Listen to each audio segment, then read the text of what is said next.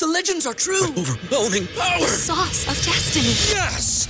The most legendary sauce has arrived as McDonald's transforms into the anime world of WickDonald's. The greatest flavors unite in all new savory chili McDonald's sauce to make your 10-piece Wick Nuggets, fries, and Sprite ultra-powerful. Unlock manga comics with every meal and sit down for a new anime short every week only at WickDonald's. Ba-da-ba-ba-ba, go! At participating McDonald's for a limited time while supplies last. Say goodbye to your credit card rewards. Greedy corporate mega stores, led by Walmart and Target, are pushing for a law in Congress to take away your hard-earned cash back and travel points to line their pockets. The Durbin-Marshall credit card bill would enact harmful credit card routing mandates that would end credit card rewards as we know it. If you love your credit card rewards, tell your lawmakers, hands off my rewards. Tell them to oppose the Durbin-Marshall credit card bill. Are you sure? Go for the pulls and the pools. Go for the oohs and the ahs. Go for the bubbles and the bubbly. Go for the story and the stories. Go for the win. Go to Ocean Casino Resort. Book your trip at theoceanac.com.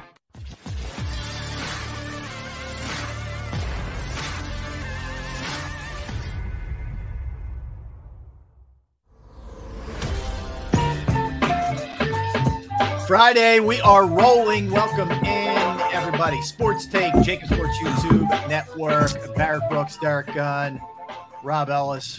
Oh, we got a holiday weekend, guys. We got Labor Day on Monday. Were you about to say Memorial Day? I was wishing. Actually, I'm not. I was wishing that we had the whole summer in front of us, but I'm also, no, that would be a long way off from football. So it's all good. It's all good. What's happening, guys? Man, guys, it started, man. Football, college football, NFL football. We're rocking and rolling now. We had a couple great ones last night, man. Wow. Between the backyard brawl with Pitt and West Virginia, and then Penn State and Purdue came down to, it was an absolute nail biter, man. It was kicked off in pretty good fashion last night, man. I watched the West Virginia Pitt game. You know, Pitt ranked 17th in the country. Now, I lived in Pittsburgh for 10 years. I worked for NBC there, and I covered that Pitt West Virginia backyard brawl many times, and it was a given. They're going to play every year.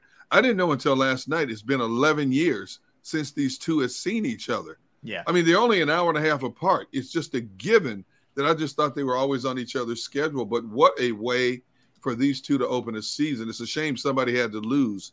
Yeah, did you guys see the end of that game or no? Oh, yeah. No, I didn't see that. I just stayed strictly on Penn State. They kept me focused. I'm like, this can't be the same Penn State everybody's talking about. The head coach is just such a great evaluator of talent, getting guys there, recruiting and all that. And I didn't see it. I didn't see it this time.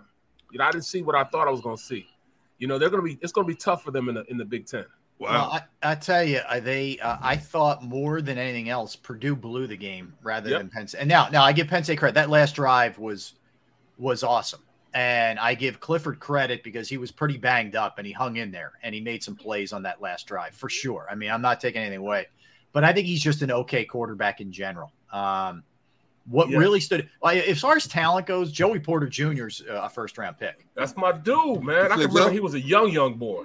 Yeah, I mean, he was young. He was barely running around. You know what I mean? Mm-hmm. His son is that.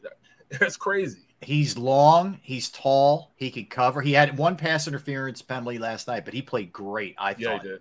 Yes, he did. That West Virginia game, it was back and forth, back and forth, back and forth.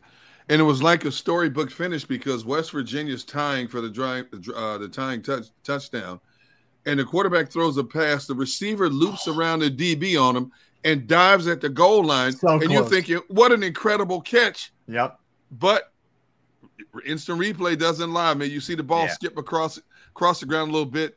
It's like a storybook ending, man. It was great game between those two teams. It was. Derrick, that's the thing. The worst part, one of the worst things about college football now is the way that everything, there's no geographical sense anymore. It used to be whatever conference you're in, it made a lot of sense because you were close to each other, you played each other. There's never a situation where that game should be played every single year. between. I mean, you're talking about 70 miles separating those two traditional, big time traditional schools. Absolutely, 100%. Two great college atmospheres too. Yeah, absolutely. And the kids love that type of backyard brawl. I mean, the roster's almost half and half. Exactly. So I mean, I broadcast a game 2 years ago. No, it was last year. And it was funny how I looked at their roster, and it was half, Pittsburgh. I'm like, I flew into Pittsburgh to drive down there. And I'll tell you what, no speeding down there, you can believe that. You get once you pass that West Virginia into West Virginia, no speeding. I'm going the speed limit. I'm driving Miss Daisy. I'm looking straight ahead. I'm not looking sideways. I'm staying right on track when I get to West Virginia. Good old boys down there, man. Right. Yeah, right. Man. We're talking muskets, beaver skin coats. Be on your best behavior. They are mountaineers there. Yes, they are. Uh-huh. Yeah, but it was great. It reminds you how much you love college football when you're watching. Right. How fun it can be. And we got some. I'll tell you, we got some killers this weekend, man. We do. I mean, Ohio State, Notre Dame Saturday night is kind of the showcase. But Barrett, you got a good one on your hands yourself, man. Yeah, y'all got BYU at South Florida, and it'll be in Raymond James. They don't have their stadium yet. In fact, they just broke ground on a new stadium down there that will be open in 2026, I think. 2026. Oh, okay, that long. So they always play in Raymond James. Not a bad place to play, man. Right. So, but they seem like they're starting to turn the corner. They had a bad season last year. I think they only won 2 or 3 games last year, and they're starting to turn the corner. BYU did. They're competing. Next year they'll be in the Big 12. This is their last. I forgot about that. Being an independent, so they want to go out on a bang. They want to go out showing that they deserve to be in the Big 12. So I'm anxious to see how they go about work. They had a really good running back last year. He's gone now. Quarterback is really good. So they want to pick up. I mean, it's almost unfair sometimes, that when you play when you play West Virginia, like their offensive line, all of them look the same, like 6'6", 6'7", 320. All married and got kids. You know what I mean? Oh, BYU. More mature, yeah. I mean, they're like 26 years old. Yep. Playing against these younger kids, and sometimes I can see it look like it being an unfair advantage because your body's able to mature. But rest assured, when they leave and go on their missions, there's no sports that they're doing. They're not doing anything sports related. You know what I mean? So in a sense, they're not getting an advantage because they're not allowed to do stuff, athletically. Right. But, it's still, body's still a little mature. It's a little more hardened than it would necessarily be when you're, 17 years old, 18 years old, bright-eyed, bushy, going and playing against grown men. Big difference, that's for sure. What's up, everybody in the chat section? We see you. I hope you're doing well out there. Everybody listening, everybody streaming. Thank you as well. Big show today, guys. Seth Joyner, 12:30. Seth Joyner, now of our post-game show here at Jacob with Derrick, with Mike Missinelli, with Devin Caney.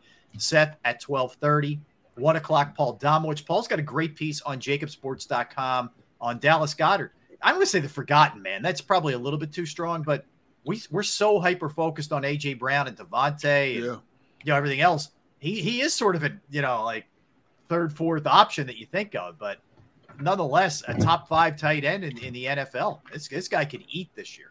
He will be the quarterback's best friend. You always know tight ends. Tight ends are tied to the hip when it comes to a quarterback. You look, all the great quarterbacks have great tight ends. I mean, Rodgers might be the exception.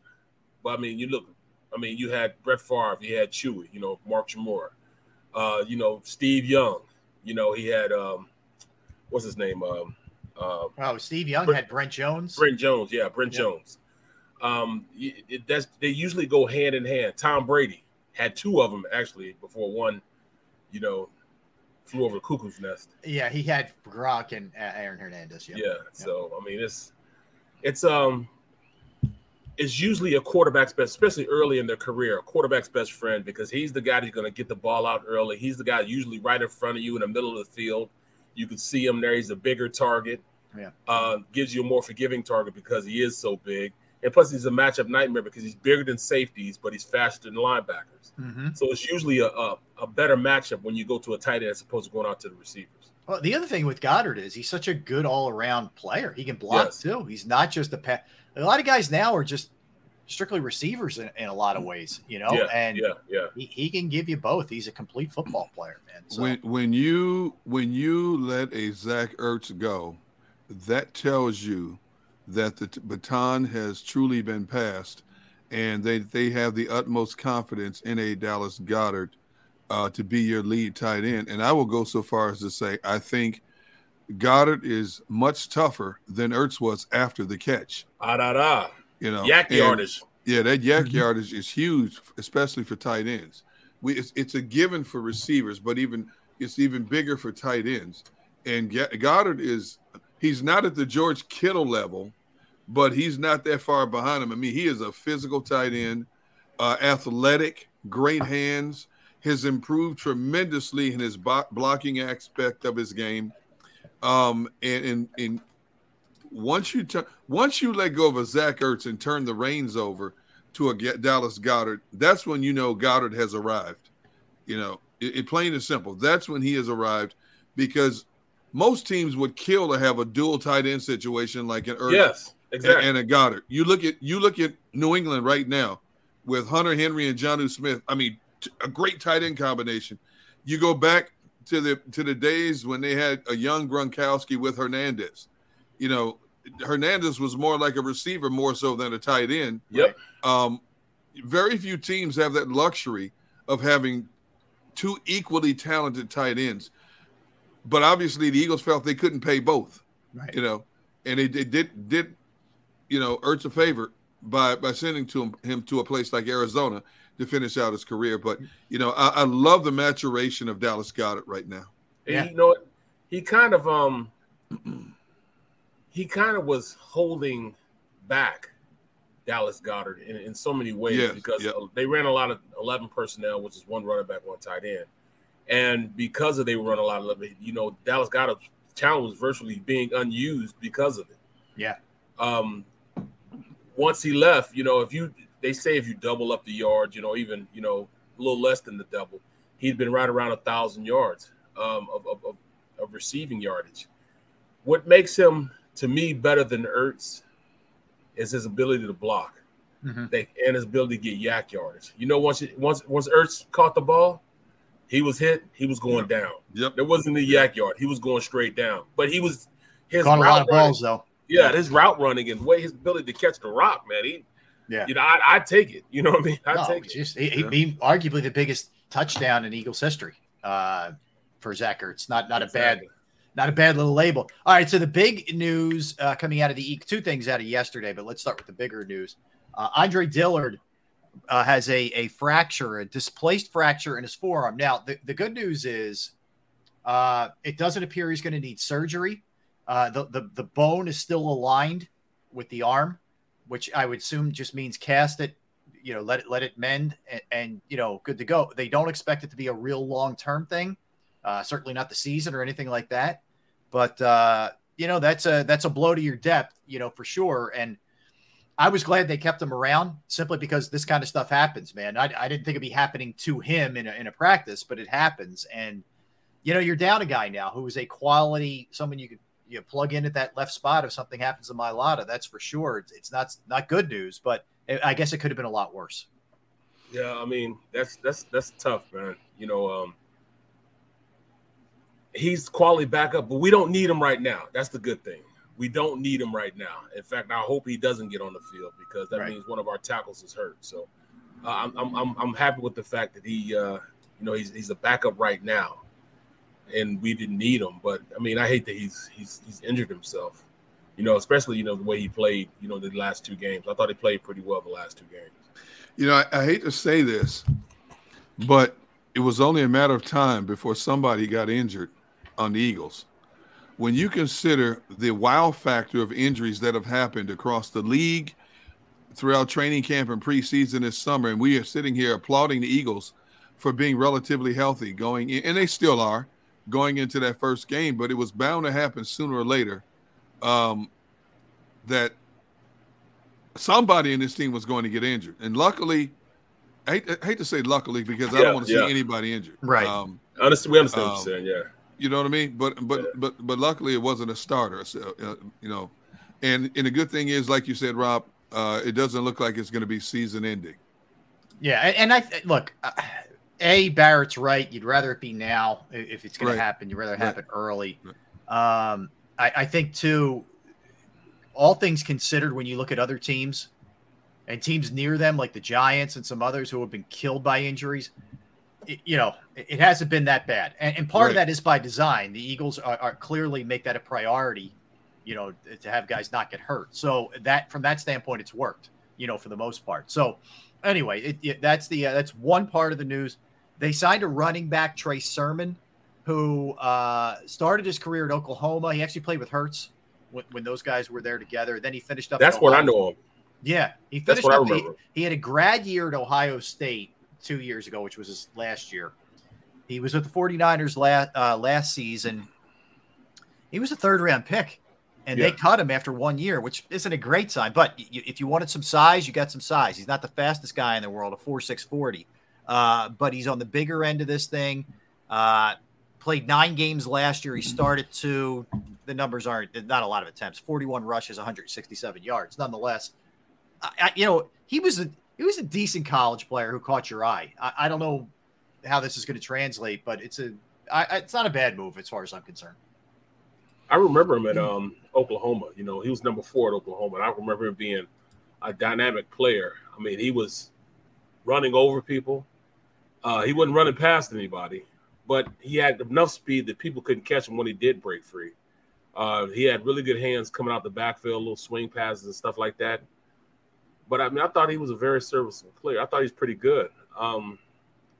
Does he fit in here? I mean, you can always want a big back, and I think that'll be his purpose here. But will he get the amount of carries? If you look at it, I think he was more of a disgruntled employee. Yeah. While it's the 49ers, and that's why they let him go. I mean, I guess he voiced his opinion a little too much, and they let him go because of it. Yeah, I'm not even sure he's going to be activated, frankly. Right. Well, if he is, the question is, who is he taking touches away from? Right. That's a big question. Do you want him taking touches from Boston Scott or Gainwell or Sanders? I don't. I'm telling you. Well, you don't know. If he's productive, give him the ball. But then who suffers in the wake of that? I mean, whoever has a hot hand, that's who you give the ball to. Right. And Miles Sanders is going to be the horse. We don't have that bell cow back. It'll be running back by committee.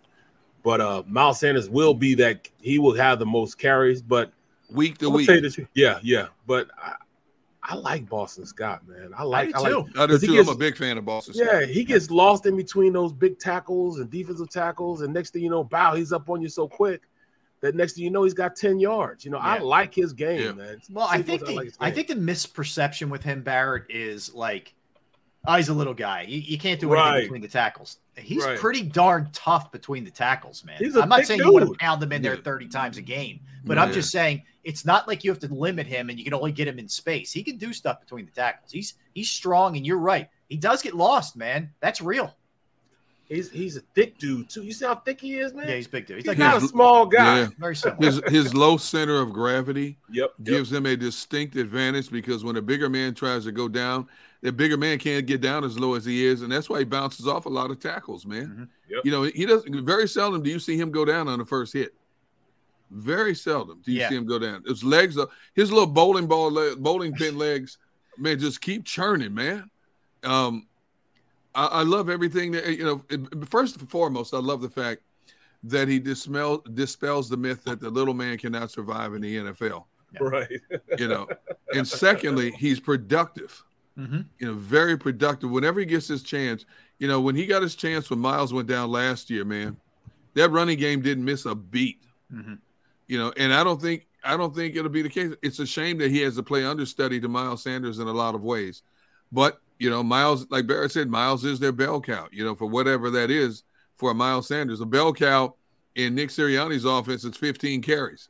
Not 25, not 28 carries. It's 15 carries if you're lucky. Well, and it could be less this year. They're not going to run at the rate they ran it last year, unless there's some real issues, unless Jalen's really struggling or guys are hurt or whatever. You're not going to see them run as much as they ran last year. That's for sure. No. look, they will get their opportunities. It was weird last year. They went away from Boston Scott for a while, and then they went back to him. And he, it wasn't like he played poorly when they went away. I don't know. That one was kind of puzzling to me, the way that played out. But look, I think Gainwell, all these guys are good compliments to each other. Gainwell's really good out of the backfield. I saw Chris ask in the chat, does Sermon return kicks and punts? He doesn't. So we still don't know right now how that's going to shake out in terms of punts. He returns punts also? No, does not. Oh, he kicks though? No. Neither one? I don't think so. I don't think he returns kicks. What is he on the roster for then? Well, I think it's feeling more and more like it's going to be Watkins, definitely with kicks, maybe punts too. Usually unless they just bring up Cubby from the practice squad. But here, going back to Boston Scott for a minute, here's all you need to know about him being lost, as Rob alluded to. He didn't have a carry until October 24th against Vegas. Wow. October 24th. Now think about how many games that was. Yeah. And he had 7 carries for 24 yards that game. Right. But until then, he played the game the previous week against Dallas. He had no rushing attempts, and he had 2 receptions for 5 yards. That was it. Mm-hmm. Outside of that, he was just there. Wasn't just a body. I mean, they weren't even utilizing him, man. One thing to keep in mind during that stretch, Derrick, they were throwing a lot more. That's before they figured out what their identity was. Sure. Right. And that's also coincided with them starting off 2-5 or, the poor start. So I think some of it was that. Some of it was just figuring like, you know what, man, this isn't who we are. We want to win. You want to get to the playoffs. You better be able to run the ball a little bit. And then they incorporated him a little bit more. But I don't think they'll make that same mistake this year. Right. He'll get touches this year. And Gainwell will get his touches out of the backfield, catching the ball. I think they'll stay true to those guys. I think so. I don't see Gainwell really being too involved. Yeah, too involved. I'm just being honest. I don't see third down even. No, I think they're going to use Miles, on those type of downs, if anything, and they like Scott during those downs also. Right. I mean, if they go in with a game plan, have him at slot or something like that, I see him have him then. But I mean, in what situation do you see him coming in and being better than Miles in receiving it? Miles doesn't catch the ball particularly well. Well, we can't say that now. I mean, he did last year, but now he caught the one pass, the one screenplay he got thrown to you. Right now, he's 100%. So yeah, well, he's also not a great run blocker. Well, Gainwell also had his hiccups with his moments fumbling the ball. Yeah, I hear you. So I hear you. Look, it's going to be interesting. Let's grab an early one here. Xander, we're going to hit it a little bit early. We're going to have Seth Joyner join us. Seth, now part of the Jacob Sports Channel post-game show. We can't wait to talk to Seth. 1 o'clock, Paul Domowich. We're going to be rolling with football, man. We are the final weekend, again, without football until February. Woo friggin' who, man. I cannot wait. It can't come for NFL football. There's been college football. But we get it cranked up next weekend, and it gets real a week from Sunday, that's for sure. All right, Derrick Gunn, Barrett Brooks, Rob Ellis. We are Sports Take, Jacob Sports YouTube Network. Let's talk about finances. Let's talk Principal Financial Group and Jim Murray, the man that you should trust. I trust him. So should you. It took me a while to find the right person to know who to invest with. And of course, you know how critical that is for your future, whether it's 401k, your IRA rollover, like I've dealt with, whatever the case may be. It could be an insurance review if you just started up a new company. It's another resource Jim can help you with. I promise you that he has steered me down the right road for sure with my stuff and, leaving places, rolling 401ks over into IRAs, you name it. Give him a call, 610-996-4751, 610-996-4751, or you can email him Murray, murray.jim@principal.com. That's murray.jim@principal.com.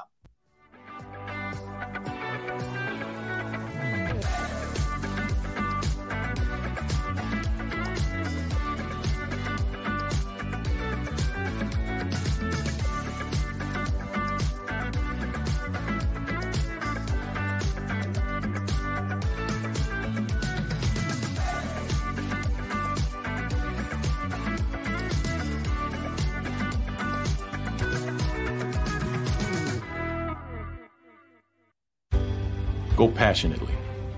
Go fearlessly. Go confidently. Go Birds! Go confidently towards your goals with First Trust, Philly's hometown bank for nearly 90 years and the official bank of the Philadelphia Eagles. We're focused on getting you over the goal line. So go with conviction, go with trust, and go forward with us by your side. First Trust Bank, the official bank of Philadelphia dreams. Oh, and go Birds.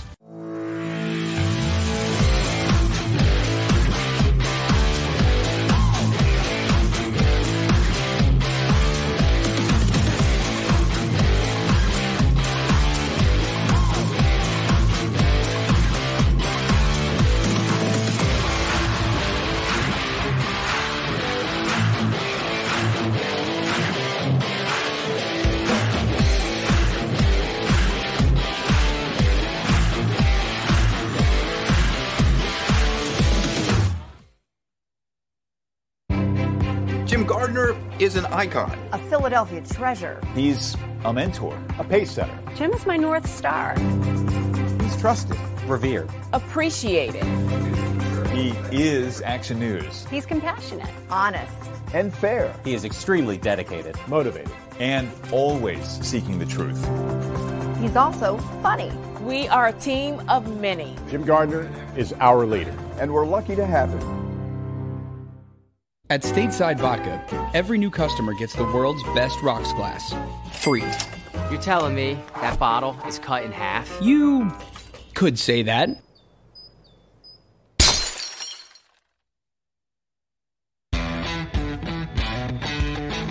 Go for the poles and the pools.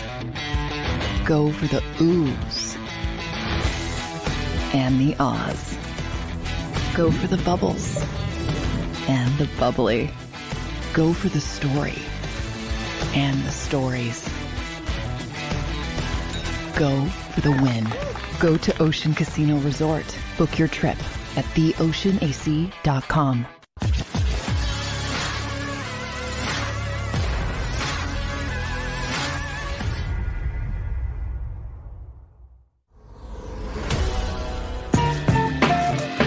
All right, welcome back in, everybody. We are Sports Take, Jacob Sports YouTube Network on this Friday, Labor Day weekend. Hope you're doing well out there. Hope you get a chance to just chill this weekend. But a week from Sunday, it gets real. It gets very real. And you know who you will be able to catch as soon as that Eagles game ends. It will be D. Gunn.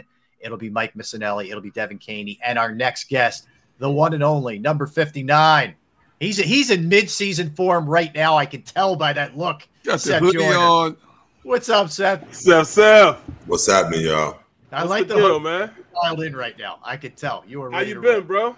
I'm good, man. Just busy. Just too busy. I got 1,001 things going on. Just grinding away, trying to make it all happen, man. Yeah, I hear you. Yeah, I hear you, Seth. So we haven't had a chance from a show perspective to talk to you in a while. Congrats. With what went down.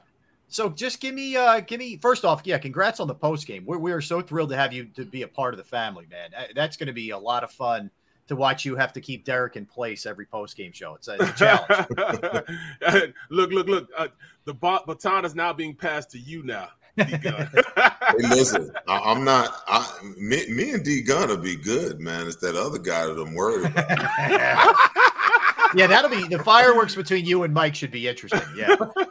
I think poor Devin will catch some shrapnel sometimes with that craziness. Yeah. Missinelli has already put it out there that he wants to put me between him and Seth. I'm like, wait a minute, I didn't agree to this. I don't know about this one. I want to sit on the end and I want to sit back like this and go, oh, okay. Hey, it's a new year. I'm turning over a new leaf, man. So it's all you're not. No, you're not. No. Stop the lying. Same leaf. No, you're we not. like that leaf. Yes, and the show will be each and every after Eagles games at Ocean Casino Resort. You guys don't understand. The real show is when we used to sit up there and watch film. I mean, watch the game together inside the building. It's me and Mike and Seth and Ray, and we used to just go back and forth. Did you just see that? Yeah. And I can't believe they just did that. So that's when you really get the tutorial on what you see is when you watch the game next to them. Yeah, that's the real goal. I'm gold, I should say. I can't wait to sit back and watch the game with D Gunn and Mike. And I'm telling you, Joe might need to just stick a a camera and a mic in that room, because that's really where the great content is. I mean, that's a show within a show. You know, the problem is, you know, some of the executives and some of the it's okay. It's okay in this venue, Seth. You can work blue, man. You can use it on YouTube. You can't use it on 6abc.com's platform. Good point. Well, maybe the in-game content is right here on Jacob. How about that? I don't know. Let me program all of this stuff. Yeah. So you got to be a little bit more refined, is what you're saying? While we're watching the game, there is no refinement. You know, the gloves are off. I mean, if he wants to put a camera in there, he do it at his own risk. You know, because you know the football player in me and the football coach in me begins to come out while I'm watching the game. You know, once we go into post-game mode, you know, then I put my analyst hat on and realize that, you know, there are FCC regulations that you need to abide by. Well, let's go for these regulations then. What regulations do you think Gannon will have with this defense as they go forward? Will there be the keep everything corralled in front of you, Gannon, or are they going to be, I'm going to get up in your face, we're going to play, because you're a firm believer that you take on the qualities of the coach that's coaching you. Like you said, Buddy always put you in a position where he wanted you to be hyper aggressive, so you were hyper aggressive because he was hyper aggressive. Right. What do you see from Gannon this year? I find it hard to believe that, you know, I've never seen a leopard with spots change. I've never seen, you know, a tiger with stripes be able to change. You are who you are. Like Denny Green says, you know, you are, you know, who we thought you were to a certain extent. And that's the thing that worries me, because the excuse last year, or not even the excuse.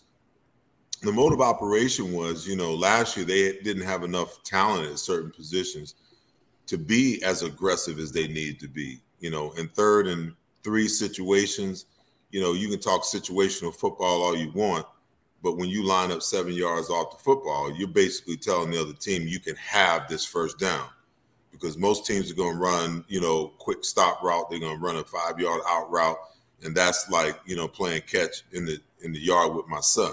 That's easy. But I don't know that it's in Gannon's DNA, you know, to be hyper aggressive. You know, I've begun to kind of look at, you know, his defense and look at how he likes to play. And there's this new 5-man trend in the NFL, you know, where, you know, you got a 4-man look or 5-man look with your 3 interior, but you're really playing a 4-man look, and you can kind of mix it up and move it how you want to make it, you know, however you want to do with it. But I just don't think that, you know, football today, I think there's so much fear within the minds and the hearts of defensive coordinators now, getting beat deep and the big play over the top. There's so much fear that, you know, they just don't play aggressive football anymore. And certainly with the moves, you know, we can talk about Howard Roseman all you want, man, but you know, you got to get that man his props. That's right. You know, based upon what he's done this offseason via the draft, via free agency, and via the trade market. This guy has improved this roster exponentially, and he's improved the defense in a way where you can basically run whatever you want to run. You don't have to rely on the front 4, the front 5 to get pressure all the time. You got enough. We finally got a linebacking core. Say it again. We finally. You're shocked, right? we finally listen. We got some linebackers, and you know my preseason pick is for Kazir White to make the Pro Bowl this year. I see that. Absolutely. Hey Seth, I've said with the personnel they have, there's no excuse for Gannon not turning the dogs loose on this defense. This defense finished 31st in the league in quarterback sacks. Yep. They finished at the bottom in quarterback pressures, quarterback hurries. There's no excuse with the rotation of talents they have this year. And I'm giving them a grace period. You know, a lot of people saying top 5, top 7. There is no excuse for them not finishing in the top 15 in those categories. I'm going to give them that much of a grace period. 15 is you should be able to do in your sleep with the people they have on their front 7 this year. D, I'm gonna go a step further. Tell me where they ranked in third down conversions last year. Tell me where they ranked, in turnovers last year, interceptions, caused fumble, recovered fumbles. See, all of those metrics are, believe it or not, in my opinion, those metrics are a result of, of pressure. Mm-hmm. Where there's no pressure, you can't force an issue. You can't force a turnover. You can't force a quarterback into a bad throw that results in an interception. Right. You can't force it without there being pressure. So when your style is bend but don't break, then all of those metrics suffer. Your teams can go max protect, and if you're only rushing 4 against max protection, trust me, you're not going to get there. So if you don't bring the pressure, then you don't force the action. If you don't force the action, sacks, pressures, interceptions, third down conversions, most importantly, because every time you don't convert, every time you don't get them off the field on third down, you give them 3 more to 4 more downs at you. All of those things suffer under the guise of not being an aggressive style defense, in my opinion. Seth, you saw it out there, during your time out in Arizona when he was out there. Hassan Reddick, his first couple of years, they couldn't quite figure out exactly what to do with him. They figured it out the last year. Ironically, he leaves, he goes to Carolina, and they did a good job with him as well. Are you worried? Does that worry you that he's not going to be utilized properly by Gannon and to his max? The worry is not that he's not going to be used properly. All you got to do is look at what they really want to be. If you look at last year when they had Jannard Avery and Ryan Kerrigan on the field, they wanted to be a 5-man look, with the ability to morph and drop one of those guys off. But neither one of those guys were very proficient at being able to drop in coverage and being a factor, in how you want to mix up your 5-man look.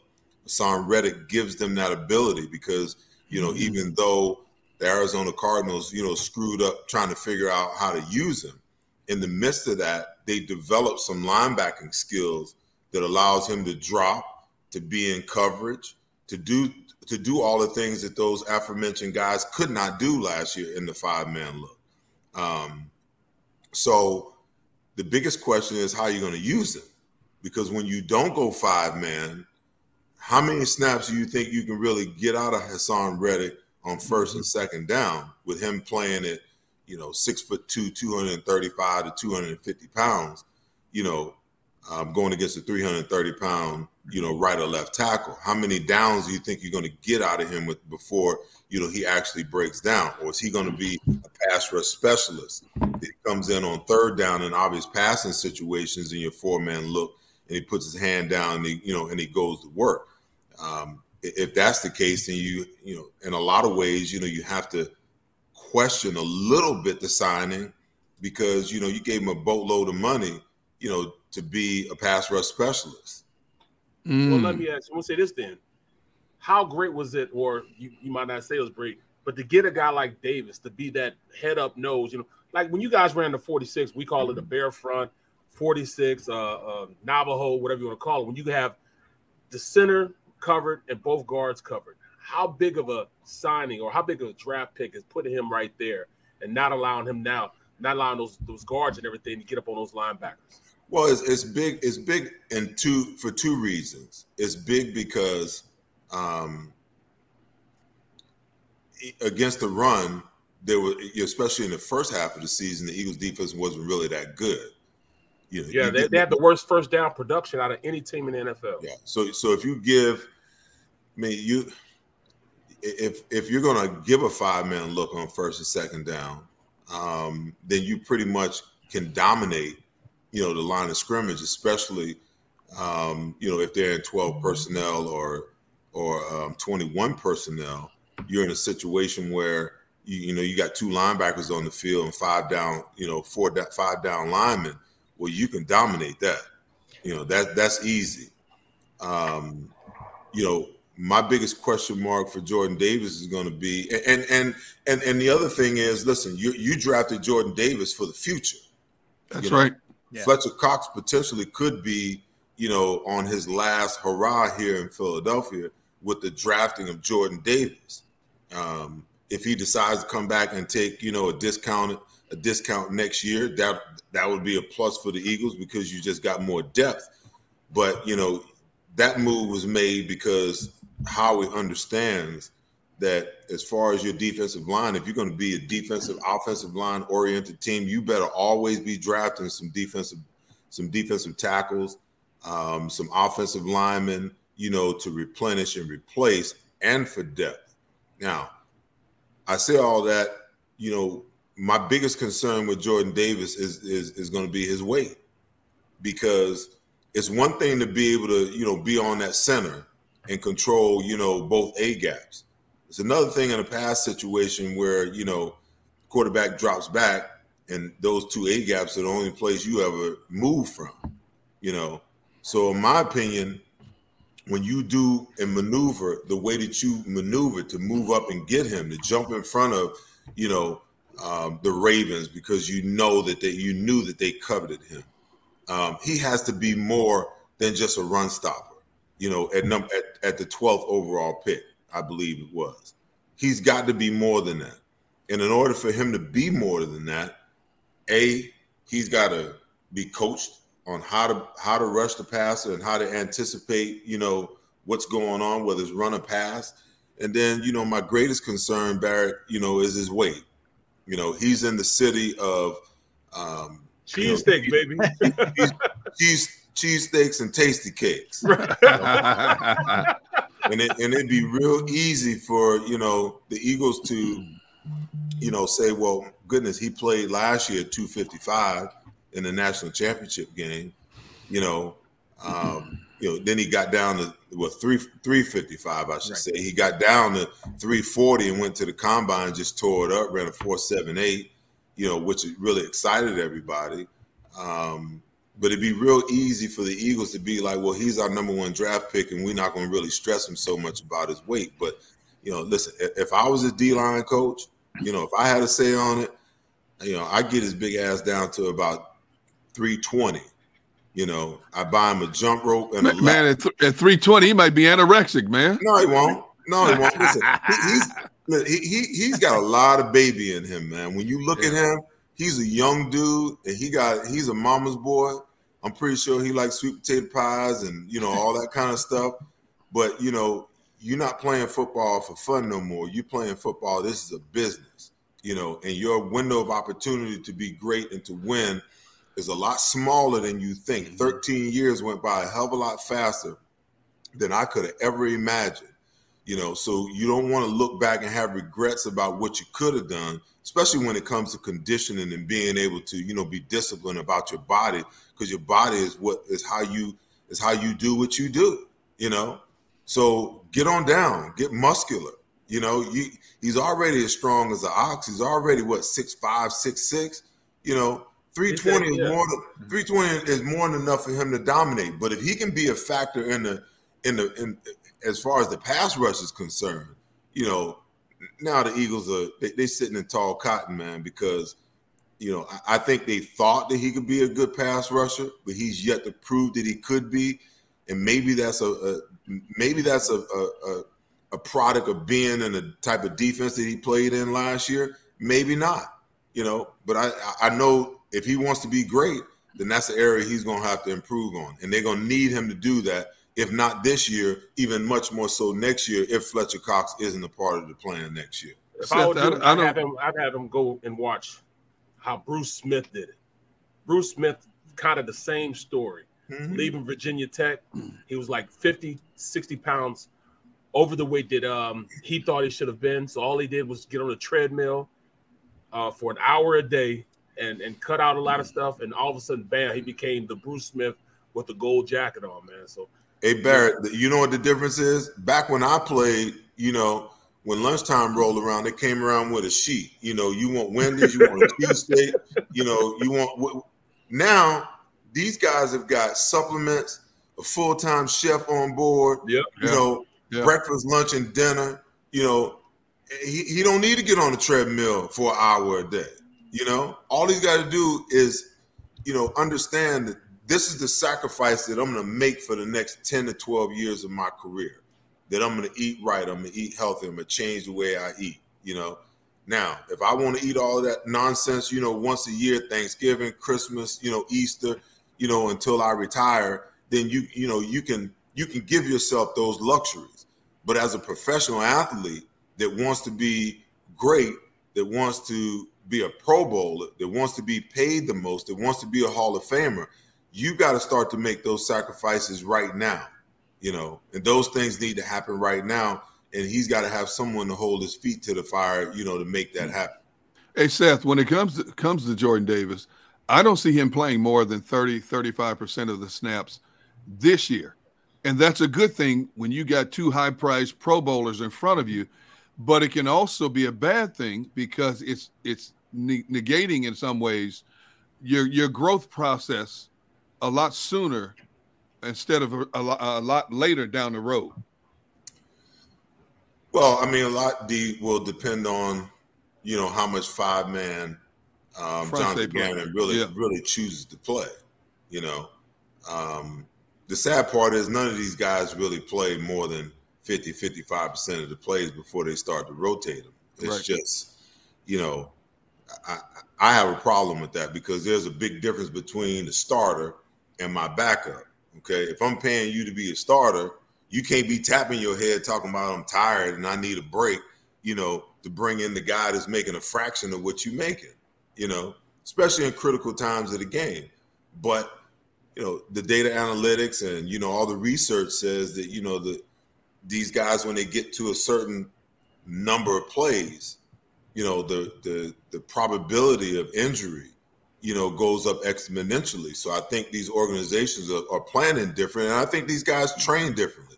Yep. I was just talking to somebody the other day about, weight gain and trying to, and ex-players. And I said, one of the hardest things for me to do when I retired, was to learn how to ratchet back my training, because you're kind of bred to train to exhaustion every single day.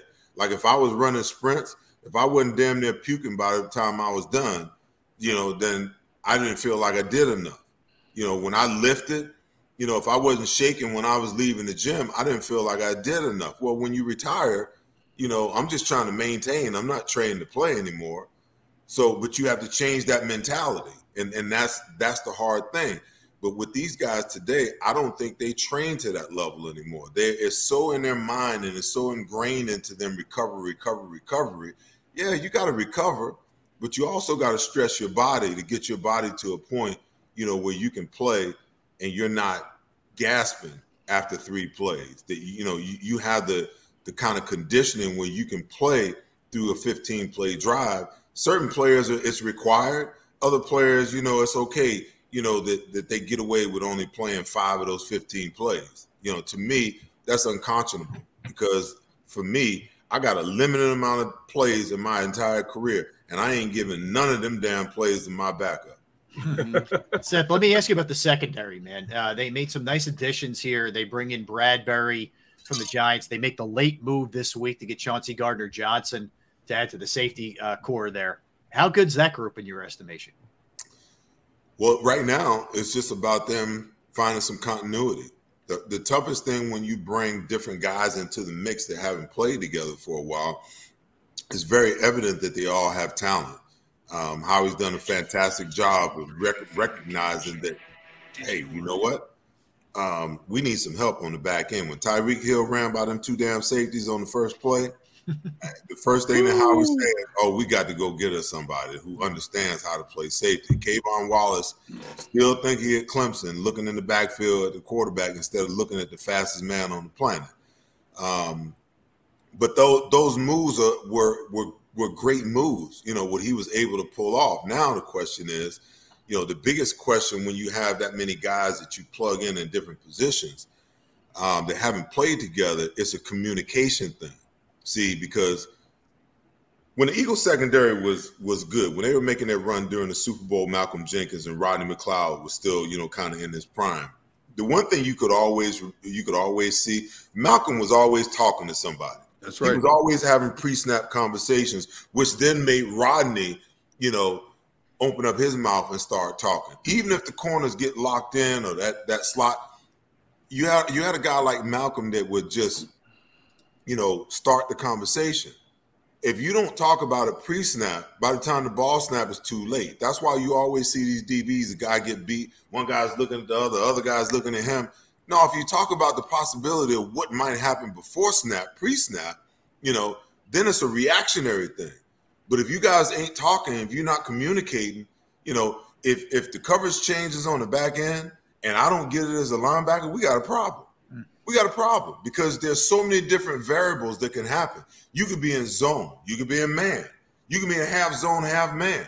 You could be in a zone blitz. There's so many different variables that go on that requires constant communication, and all this motion and all this shifting that you're seeing is to create chaos, all they want to do is get one guy out of position. But if you're communicating, then everybody's on the same page. Even if you're dead wrong, even if you're in the wrong coverage, it's much better to be on the same page and be in the wrong coverage than, to have one guy playing one thing and half the defense playing something completely different. Hey, Seth, this team looks almost too good to be true on paper. Mm-hmm. What is your biggest concern about this team? My biggest concern is the attention that they're getting, not only from us here in Philly, because the expectations are high. We look at, what Howie has amassed, the roster that they have, the talent upgrade that they have, mm-hmm. and everyone's excited about it. That's just Philadelphia. It's natural. Hell, I'm excited about it. But then when you turn on the national media, everyone's talking about the Philadelphia Eagles and how they could be the surprise of the NFC, not only the NFC East, but the NFC. There are pundits out there that have the Eagles in the NFC Championship.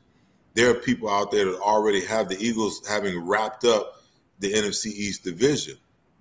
The problem with that is, when you got young guys that's not focused, we've been down this dream team road before, mm-hmm. That's the thing that worries me is these guys are listening to the outside noise instead of just putting their nose to the grindstone, getting their eyes on the ground and just going about their work. Because even though they got the second easiest schedule in the NFL this year, if they think the teams are going to come in and lay down just because, they've been getting all that hype, they're absolutely wrong. They better show up with their asses ready to play, every single Sunday, starting the first one. I've heard some craziness, man. People are like, oh, the greatest thing that could ever happen is for the Eagles to lose the first game. I'm like, why? Right. What? Yeah, but hold on. This is Philadelphia. And when you start talking about the media in Philadelphia, if the Eagles lost the first game, that's right. Do you not know that there would be a media firestorm in this city? That's right. Our jobs would be made 1,000 times easier than if they came out and blew out the Lions, because what's the refrain going to be when they beat the Lions by 30 points? Oh, they just the Lions. Mm-hmm. Mm-hmm. That's how it goes. Mm-hmm. But if they get beat, everybody's going to be like, well, man, this team ain't what we thought it was. Now, I'm not advocating that they lose, but I'm just telling you what some of the conversation is like with media people who really want to capitalize, right. on the emotions of the city. My thing is they've gotten off to a slow start damn near every year since you can remember. Wouldn't it be nice for the Eagles to get off to a 3-0 start, mm-hmm. just beat the teams you're supposed to beat, and then just keep it rolling from there? That's my biggest concern is, can they remain focused in the midst of everybody telling them how good they are? And then obviously, Jalen. I was just going to ask you about that. Yeah. Jalen is. Listen, this is the year he has to prove that he can be the guy. If you stop and you really think about what Howie has done, Howie has pretty much set the table for this organization for the next 3 to 5 years. Okay, now the guy that's either going to be serving is either going to be Jalen Hurts or it's going to be the next guy, because they got two ones next year and 2 2s in 24, and you can take those 4 picks and do whatever the hell you want to do next year in the draft if you think that there's a guy that you need to move up and get. But the table will already be set for that guy when he gets in. He'll just need to hurry up and grow up. Mm-hmm. With Jalen, I'm of the opinion he's going to have to throw the ball 30 to 35 times per game in order for them to make the determination whether he's the guy. You're not going to hear me, Barrett, talking, oh, y'all need to run the ball. You ain't going to hear that out of me this year. Now, do they need to be balanced? Yes. But they need to find out whether this kid is the guy. Do I think he can be the guy? Absolutely. But he's going to have to put the ball in the air because, listen, Howie didn't draft Devontae Smith, last year. He didn't trade for A.J. Brown and then turn around and give him $25 million a year, okay? They didn't go get Zach Pascal and Quez Watkins and pay Dallas Goedert all the money they're paying him to turn around and hand that damn ball off to Miles, Boston Scott, and Kenneth Gainwell. He going to have to throw that ball this year. I'm sorry. And his completion percentage got to be up around 65%. Turnover ratio got to be at least 5-1. Third down conversion, he's got to be in the 40 to 45 percentile. That's just a fact. They got to find out whether he's the guy because they built everything to win now. That's now right. The question is, can he step up? Can he step up and answer the call? By the way, I got to say, Seth, spectacular artwork over your left shoulder, man. What do we have going on there? That sculpture, other side. Yeah, what is it? It's so you got a lot of African art, man. I'm hanging out with my buddy here in Philly. I'm at his place, and he's got African art all over the place. I wish you could see it. It's looks like a sweet crib, man. Looks like a nice place. Yeah. Yeah. I like to try to get you guys the view of the Ben Franklin Bridge, but the problem is that the glare off the windows just won't let it happen. I've been trying to set that view up for the last 2 years. It just won't work. The challenges of Zoom. Yeah, that's for sure. Or StreamYard. All right. Lastly, Seth, from me, do they win the division? How much has the disparity? How much has that the gap been closed with the Eagles and the Cowboys in your estimation? Interestingly, I think that with the loss of Tyron Smith, some of the guys, that have exited, the issues that they're having at wide receiver, right now, they only got one that's proven. The door is open. That Monday night game that they play Dallas here in Philly, they have to win that game. There's just no ifs, ands, or buts about it. They have to win that game. I don't know. Because even if they split with Dallas, to me, that's a win. Last year, they lost both games to Dallas by an average of 41.5 points per game. They got their asses handed to them by their most hated rival, and it wasn't even close. It looked like, children playing with grown men. Okay, so in order for them to win the division, I think that they can beat the Giants twice, no question. They can beat the Washington football team, twice. It's going to be hard to beat them twice because I think they're coming. They're a better team. Yeah. Offensively, they're going to be better, but they're beatable. But the linchpin for me is going to be, can they at least split with Dallas and go, 5-1 in the division? Right. If they can do that, then they've got, a legitimate shot at winning. Well, the bell's telling us it's time, Seth. That means it's time to roll, man. Hey, it's just 1:00, man. That's all. I hear you. Well, listen, we can't wait. So after each and every Eagles game this season, it'll be yourself, it'll be Mike Missinelli, it'll be D Gunn, it'll be Devin Caney, Jacob Sports post-game show, Ocean Casino Resort. Man, I'm sure you've seen what's going on. The channel is blowing up, and we're just going to keep getting bigger and bigger, man. Brother, let me tell you, I'm excited about what's going on at Jacob Media, but I'm excited, for myself, man. There's so much going on. I'm gonna be in people's living rooms and dens like all week long. Yep. I'm gonna be on with 6abc.com. I'm replacing Jaws doing the Sunday sports. So as soon as me and D Gunn get done at whatever time it is, I'll be jumping in the car, shooting down to 42, getting back to the city for 11:30. Jeez. I've got another little thing, in the works. It's actually done. I just can't tell you what it is right now. On Monday, and then Tuesday, I'll be shooting my own show, which you guys will see, on TV. Got a great show coming up. We'll be shooting on Tuesday. I got the Diddy coming in to preview with me. I got Lomas Brown coming in to preview, the Lions game. Mm-hmm. And, for the bettors and the fantasy people out there, I got a dude that's coming in, going to sit in on.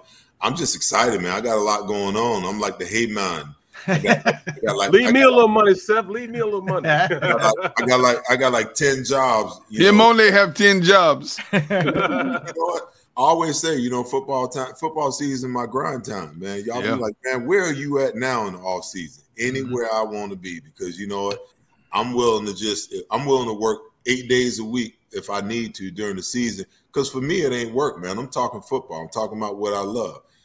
So when the season's over, I decompress, and me and the lady, we get in the air and get to moving around, going to see the world. So that's what it is. I'm looking forward to a great season, man. Love it. All right, man. Can't wait, man. See you next weekend, a couple minutes man. today. All right. Thank you. You got it, guys. All right. Yep. Setra, one of a kind, man. One of a kind. All right, let's get a quickie. We'll sort of recap all that. We come back. We're going to talk to Paul Domowitch. Domo, great piece today, jacobsports.com on Dallas Goedert. We'll dig into the offensive side of the ball with Domo when we get back. Derrick Gunn, Barrett Brooks, Rob Ellis, Sports Take, Jacob Sports YouTube Network. Let's talk Pro Action Restoration. Pro Action Restoration is who you turn to if you have a home or a business or a property, you've experienced the inconvenience of a fire or of water damage, smoke, mold, whatever it is. They are there, and they're available 24 hours, 7 days a week to assist. I've gone through it. I've called them on a Saturday. They got right out there. They fixed everything. They cleaned everything up. The crew was amazing, professional, clean. And most importantly, the price. The price was reasonable. They are licensed, bonded, fully insured. They're serving the tri-state area and have been for more than 2 decades. Pro Action will work in conjunction with your insurance company as well.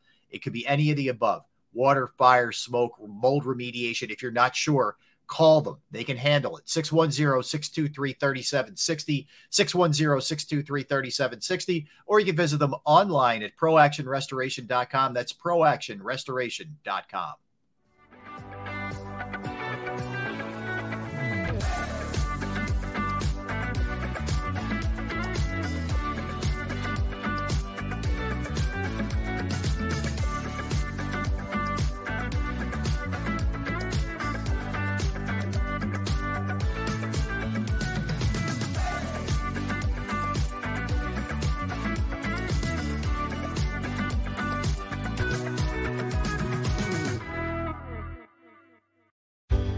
Go passionately. Go fearlessly. Go confidently. Go Birds! Go confidently towards your goals with First Trust, Philly's hometown bank for nearly 90 years and the official bank of the Philadelphia Eagles. We're focused on getting you over the goal line. So go with conviction. Go with trust. Go Birds! And go forward with us by your side. First Trust Bank, the official bank of Philadelphia dreams. Oh, and go Birds.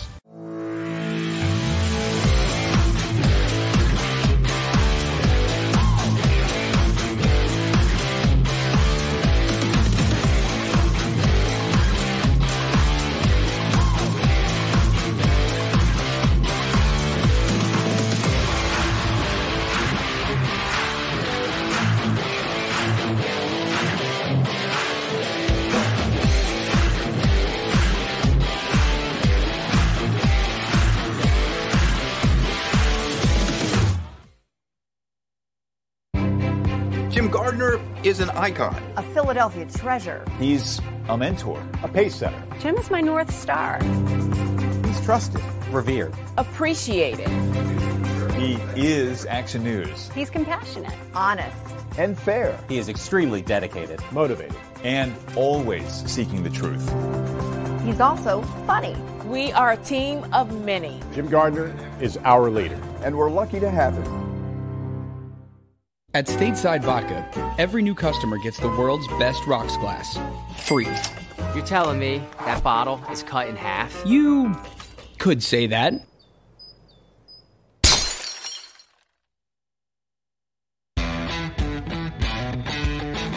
Go for the poles and the pools. Go for the oohs and the Oz.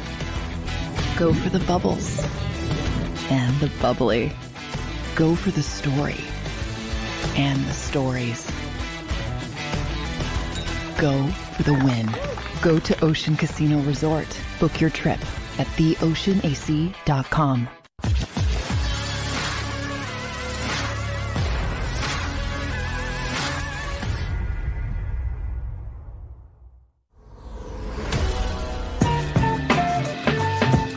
All right. Happy Friday to you. Hope you're doing well out there. Hope you have a great weekend in store. Nice and calm. We are hanging with you. We are Sports Take, Jacob Sports YouTube Network. Barrett will be back momentarily. Derrick, Gunn, Rob Ellis. We are joined now. I love the fact that he's also working for Jacob Sports as well.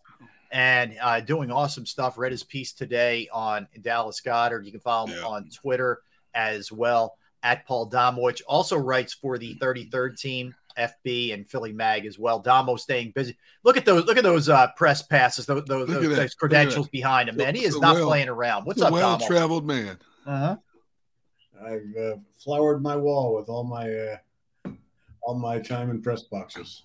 How many would you say? Give me an estimate of how many press credentials you have, Damo. I need a ballpark. Oh wow! One of my kids actually did a wall you can't see. I mean, there's got to be at least 600, 700, and I was too lazy to throw most of them out. So it was kind of cool later on. I mean, I've got press passes from 1983 to 1984. Actually, I think there's something to go back to when I worked in Fort Worth covering baseball. I mean, back in the late 70s. So. Wow. Man. Hey, Damo, I took all of mine. I have a big shoebox. I just threw them all in a shoebox, man. I didn't want to throw them away yet, but I just tossed them in the shoe bag. That's where they were until my daughter got them out and decided to, for a birthday present last year, to put them in on boards and put them on the walls. Nice. Hoarding pays off, Damo. Makes her nice accessories around the house. That's exactly. For sure. So let's dive into this. You wrote about Goddard today, and I think it's only natural that you're going to focus on A.J. Brown. You're going to focus on Devontae Smith, or we're everybody's caught up in Jalen Hurts, of course, or is Miles Sanders going to get back? This is not some just sort of, also ran tight end here. This is a guy who, now that he's totally free from the Zach Ertz thing, who could have a monster season for them. And I know there's only so much wealth that you can spread around here, but what's your sense of what we're looking at in terms of a season for Dallas Goedert for the Eagles? Yeah, I mean, you're right. I mean, and as he correctly pointed out, when you've got two number one receivers that are going to be playing on the outside,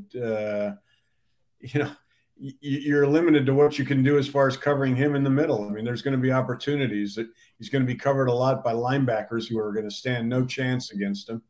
So it's a nice problem for Jalen Hurts to have, and it's a nice problem for Dallas to have. I mean, coaches will tell you that you control that 15 to 20 yards in the middle of the field, you're usually going to win games. And, with Dallas being able to both block and catch balls, they stand a good chance to win most of those middle of the field battles every week this season. Damo, do you think Goddard will ever be 1,000-yard receiver? I think he's got a chance. I don't know how we're going to have to see ball distribution here, Gunner, as far as, AJ and Devonta Smith, how many targets they're going to get. Dallas mentioned the other day, that his goal is 200 targets, which is probably a little overly ambitious since only 3 guys in the history of the league have ever been targeted that much, and they've all been wide receivers. But, it's good to aim high. I think, he had 800 plus last year. So I think, and he's a guy that has a high yards per catch average, which means he doesn't have to catch as many balls to have a lot of yards. So I think it's within reach. I could see it happening. Damo, you've been doing this for a long time, as we just mentioned, and you've seen a lot of regimes here, and you've seen Howie throughout his entirety when he's been in charge. And it's, the ups and downs at times, for sure, the ultimate being the Super Bowl. But what are your impressions just overall of what they've been able to do? I would say this offseason, and even dating it back to the previous season with the draft when you land Devontae Smith and Landon Dickerson and Milton Williams and Gainwell, et cetera. Just what he's done really over the last 2 years, year and a half. Yeah, he's done a very good job. I was telling somebody the other day with Howie, Howie's not perfect. He's had some atrocious picks, both free agency and the draft. I mean, they got rid of one with the decision to trade Jalen Reagor away, but drafting him instead of Justin Jefferson. There've been some bad moments, but when he's on like he was in 2017, I mean, he was the NFL Executive of the Year that year, and rightfully so. I mean, he put together a Super Bowl team, and I think he's on that kind of run right now. He's put together a team that doesn't have a lot of weaknesses. It all revolves around Jalen, I think. I mean, he has to be what they hope he'll be, or there's going to be some disappointment. But I think he's built a really solid team here. I think, and kudos to him, because I've been a critic of his at times, but I thought he's done a good job the last couple of years. Hey, Damo, I think one of the biggest things we should applaud Howie for, and I've said it a number of times, is the fact that he looked in the mirror and realized he didn't have to be the smartest man in the room to build a team. He admitted to us openly that he's done a better job of listening to people around him and absorbing input more so than ever before. And I think that is a direct correlation to why the last two drafts in particular have been so vastly improved, especially him honing in on SEC talent. Yeah, I think I want to use the word matured, and both as a person and as a football guy. I think for a while there, he suffered from the fact that so many people were critical of his background, the non-football background, the never played the game thing. And he was very defensive about that. And I think, he's not a guy who naturally trusts people. So I think all that has kind of slowly come together for him. He knows the people to trust now, and listens to them, respects the people that may be smarter than him, and takes their advice. So yeah, it's just kind of a whole growth process with him that I think has been beneficial to this team. Damo, you look at defensively, and we were talking to Seth Joyner a little bit earlier, and he still seems very skeptical of Jonathan Gannon, excuse me. I'm more of the belief that it is fair to say he didn't have the necessary, pieces last season, excuse me. Tell the truth, Rob. You tell him how you were on the Gannon bandwagon. I'm getting there, Gunner. I'm building it up. I want Damo to be on the Gann wagon. Okay, so it's a slow build. You don't just throw somebody right on, man. You gotta, kind of pull up at their stop and say, "Come on, you're welcome." But my point is, you guys have to make fun of me, but I believe that Gannon will be. I think by the end of the season, Damo, we're all going to say, this guy's a pretty good coordinator, and he's got the pieces here. I guess my question is, where do you fall with the Gannon thing? Are you more of way too conservative, this isn't going to work, or didn't have what it took last year? What does Seth know? No, seriously. We won't tell him. This is just between us. I love Seth and respect him. So no, I was one of the people that defended Gannon last year when he was catching so much heat, because I just felt that he didn't have a lot to work with. He didn't know what he had to work with. So he's playing it very vanilla, very safe, bend but don't break, and it looked ugly at times. And yet they finished in the top 10 in points allowed. So, I think this year he's got a totally different situation. He's got versatile weapons that he can move around, including, picking up this safety nickel from New Orleans the other day, who Gardner they can Johnson. Yeah. They can now use him and Avante in different ways. So, I think this year he's going to be a lot more creative, a lot more inventive. He's not going to blitz a lot because that's not him. Although, it's going to be interesting to see how they do this with Reddick and the rookie. So, I think Jonathan Gannon is going to be very successful this year with that defense and probably get a head coaching job. So I think he's probably a short-termer here. I think we're probably going to be looking for a new defensive coordinator next year. But I think he's got a chance to be this defense to be really good this year, and for people's opinion of Jonathan Gannon to change. But see, Damo, just basing it off of what you just said, I've said you've got to let the dogs pin back their ears and hunt. You've got the personnel in the rotation this year to put consistent pressure on the quarterbacks. I don't want to see them just rushing 4 men and just playing all the other neat stuff. You know, they were one of the leaders in the league in terms of defending against passes 20 or more yards last year. But we've seen numerous offenses go to this dink and dunk format now, and quarterbacks have made names for themselves and gotten big money dinking and dunking their way down the field. I don't want to see this type of defense allowing that to happen. I don't think you will this year, Gunner. I mean, maybe I'm wrong, but like I said, he's got some weapons that I think he knows he can use. I mean, Nakobe Dean was one of the best college blitzing linebackers to come out, and you don't waste that, and I think he knows that. And I wrote a couple of weeks back that Jordan Davis, I mean, with his speed on 3rd and long, you put him on the edge. I mean, who's gonna stop him when he's got a running start going after the quarterback? I mean, so you can move him around, you can move Fletcher around. So I think we're going to see a lot of alignments that are, we're just going to see a lot of different stuff this year that we did not see last year. And I think it's going to work because of the talent they have.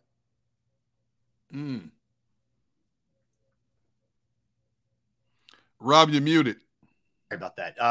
Sirianni, we seem to talk Gannon and Hurts, and rightfully so, and a lot of other people, but he had an interesting year last year. He comes in, it was kind of weird circumstances, and we all know this is the famous Zoom where everybody jumped on him for that. But after a 2-5 start, he held it together, and the veterans really seem to believe in this guy. And he strikes me as being genuine. I know sometimes people think it's a little too rah-rah or whatever, but if that's who you are, that's who you are. How do you view him going into year 2 now as opposed to what we saw last season? I mean, I like Nick. I think he's going to, I think I kind of I like guys that come from a football family that, of coaches, which is his situation. You're right. The players have taken to him. They played well at the end of a season last year after struggling early. I think what this team has to do, and we're going to find out early on, unlike last year, when you looked at the schedule, you knew there were going to be some problems early on, but they would get it together and then win when they had a winnable schedule at the end, which they took advantage of and made the playoffs. This year, they cannot afford to lollygaggle at the beginning. I mean, they have to come out strong. They have to win games early. I mean, theoretically, they could be 8-2 after 10 games if they play up to their talent level. So we'll see what happens with that. I mean, they're a healthy team for the most part. They lost Dillard yesterday, but we're talking a backup right now. So I want to see how Nick handles that. I want to see, I like his coaching staff. I think they're capable of getting a lot out of Jalen this year. So, I think, getting back to the initial question, I think Nick's going to be okay. I think he's a good coach that, some people, he laughs at himself when he needs to, but the players respect him, and that's all that matters. Hey, Damo, what do you think makes Jeff Stoutland such a great mentor of offensive linemen? Not just training them to play at this level, but making them versatile at this level as well. He's coached under some very talented people, including Nick Saban. That's probably helped. He relates well to the guys he teaches. I mean, he can be gruff when he wants to be gruff, but they love him. I mean, the only guy I saw that backfired with, no, that wasn't actually. I'm thinking of Howard Mudd. Oh yeah, yep. You're gonna say Danny Watkins? Danny Watkins, yeah. He just Howard Mudd lobbied for him and then scared the crap out of him once he started coaching him. So, but Jeff, I mean, his legacy is going to be that left tackle right now, assuming he stays healthy and continues to play. I mean, he took a guy that had never played the game and is going to turn him into an All-Pro. Yeah. And that's probably going to be. I mean, that's going to be on Stout's tombstone. I mean, he's just a good, solid coach. who knows he knows he plays to his players' strengths. He knows how to make them maximize what they have and minimize maybe some weaknesses that they might have. Hey, Damo, looking at the schedule, and I know it's only, week 6. Okay. I get how early it is, but you play the Cowboys that night and it's home. Cowboys have had their number, to say the least, and they beat them down pretty good the last few years. I'm not going to say make or break for week 6, but how big is a win or a loss to sort of set the tone the rest of the way here for them and in this division? It's huge. And, the injury to Tyron Smith has kind of leveled the playing field a little bit if it was tilted. I was talking to Troy Aikman earlier this week, and I mean, Aikman thinks that's going to be something that's going to be a concern to the Cowboys. I mean, they're a team that's always been left tackle dependent, and now they've got to they're putting a rookie out there, Tyler Smith, a first round rookie, but still a rookie. McCarthy's never liked to give his tackles help, and now he's going to have to rethink that with a rookie. So, I mean, we're going to see how they handle that. But it's certainly brought them down a notch and put them within, I think the Eagles were on a par with them anyway, because of the offseason moves they made, but it's helped them certainly. And beating them is, it's going to be, beating them the first time is going to be key because, like I said, those early games and establishing yourself as the team to beat in that division is going to be critical to do that in the first half of the season. Hey, Damo, I've asked a number of people on this show over the past month or so, and I'm going to ask you the same question. Give me your top 3 coaches or players or combination of any 3 who the pressure is on the most for the Eagles this season. Well, I think you start with Jalen. Okay. I think everybody's optimistic about him making a big strides, including myself. Mm-hmm. But until he goes out there and does it, we don't know how that's going to go. I mean, he's got, they improved his weapons about as well as you can improve them. I mean, he's got the best offensive line in the league, or at least one of the best offensive lines in the league in front of him. So, I don't think he feels that pressure because of the way he's his makeup, but that's for me would be number 1. Number 2, I mean, Fletcher Cox. This could be his last year here. He's coming off 2 subpar years. He's been criticized, which he's never been criticized before in his career. Last year they cut him temporarily. I mean, it was all for the sake of re-signing him, but it was certainly something that, affects you. So I think he's got a lot to prove this year. I think he wants to prove it. And so we'll see, especially, they go out and draft Jordan Davis. There's been no talk about Fletch this training camp. And, that's good for him because he's been out of the spotlight, but I think he wants to be the guy. And so he wants to go back out and prove it. And if he can be what he was in 2018, that makes this defense even stronger. And thirdly, I'm going to say Darius Slay. Okay. They're still, they're okay. I mean, they certainly with Bradbury have strengthened themselves at the corners, but it's not a deep position right now beyond the starters. I mean, they've got, now they've got a couple guys that can play nickel, but other than Bradbury and Slay, I don't feel comfortable with anybody else having to go and play outside for more than a couple of games or so. Slay's at a point in his career, what is he, 32 maybe, I want to say. You get dinged up, you get injured, you pull a hamstring. They can't afford to have that happen with him.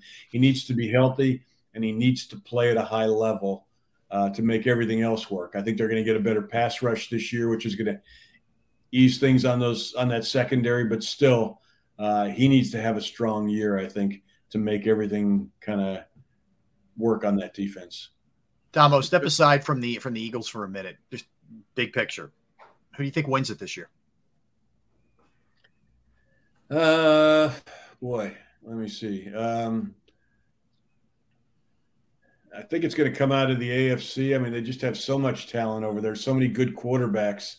I mean, you could look at Tampa Bay and say, Brady goes, wins again, but they've got some real problems with the interior part of their line that I'm not sure they're going to be able to solve. The Rams, maybe, but I think it's going to come out of the AFC. I think, you got teams like the Chargers that are going to be strong. Boy, Bills. what? I'm gonna say Justin Herbert's just gonna have a monster year, and the Chargers are gonna okay. The world. Yeah, I like that. Yeah, any candidate you pluck out of the AFC West is a good candidate. That's for sure. The way. Well, I mean, think about it. The AFC has been a dominant conference the last 2 years, yet the NFC has won the Super Bowl. Mm-hmm. Yeah, so keep that in mind as well. I mean, it's going to be a dogfight to the bitter end over in the AFC. The team that comes out of the AFC could be a 10-7 team in a regular season. Because of that balance. But it only takes one dominant team, and I don't disagree with you, Damo, that it could very well could come out of that. But I look at the way the Rams reloaded. They lost a few pieces, but they went out. They got Allen Robinson. They brought in Bobby Wagner to make that team that much stronger. I don't know. It's hard to bet against the Rams. Yeah, could be. It's just so tough to repeat. In this league. Can Matthew Stafford have another year like last year? I mean, it certainly can happen. You're right. The talent's there. Sean McVay is certainly one of the best coaches in the league. Established himself. I just looking for a surprise here. And then, hey, let's not forget Andy. I mean, exactly. Kansas City, boy. Hey, do you find Washington as intriguing as a lot of people do because of all the uncertainty? I mean, they've got talent, but it starts with that man in the middle. Yeah. I mean, Carson Wentz is not as bad as he's been the last 2 years. I think the truth is somewhere between that and 2017. I don't think he just played out of his mind that year before the injury. But I mean, I think when they traded for him, I felt that it was a good fit because of Norv Turner's son, who's the offensive coordinator down there. Is a really underrated offensive guy, and I think he's going to get the most out of Carson. Now, whether the other pieces around him work and fit, we'll see. But you're right. It's a sleeper team. They're certainly not going to win the Super Bowl, but I think they're going to be better than they were last year. Yeah. All right, Tom. Well, I brought this up, and I know the football gods will strike you if you say this, but everything feels weird in New England. You got Matt Patricia calling the plays. Joe Judge is, involved. It seems weird, and I know it's Belichick. I get it, but it feels like they're in for a down year. Where are you at? Hey, you can't ever question Belichick, or what's your sense? No, I mean, I think you're right. I mean, certainly the preseason and the confusion over who, or not confusion, but they're not being very forthcoming about who's going to end up calling the plays. I was on a conference call the other day with Julian Edelman, and he thinks ultimately it's going to be Belichick with the headphones on calling the plays.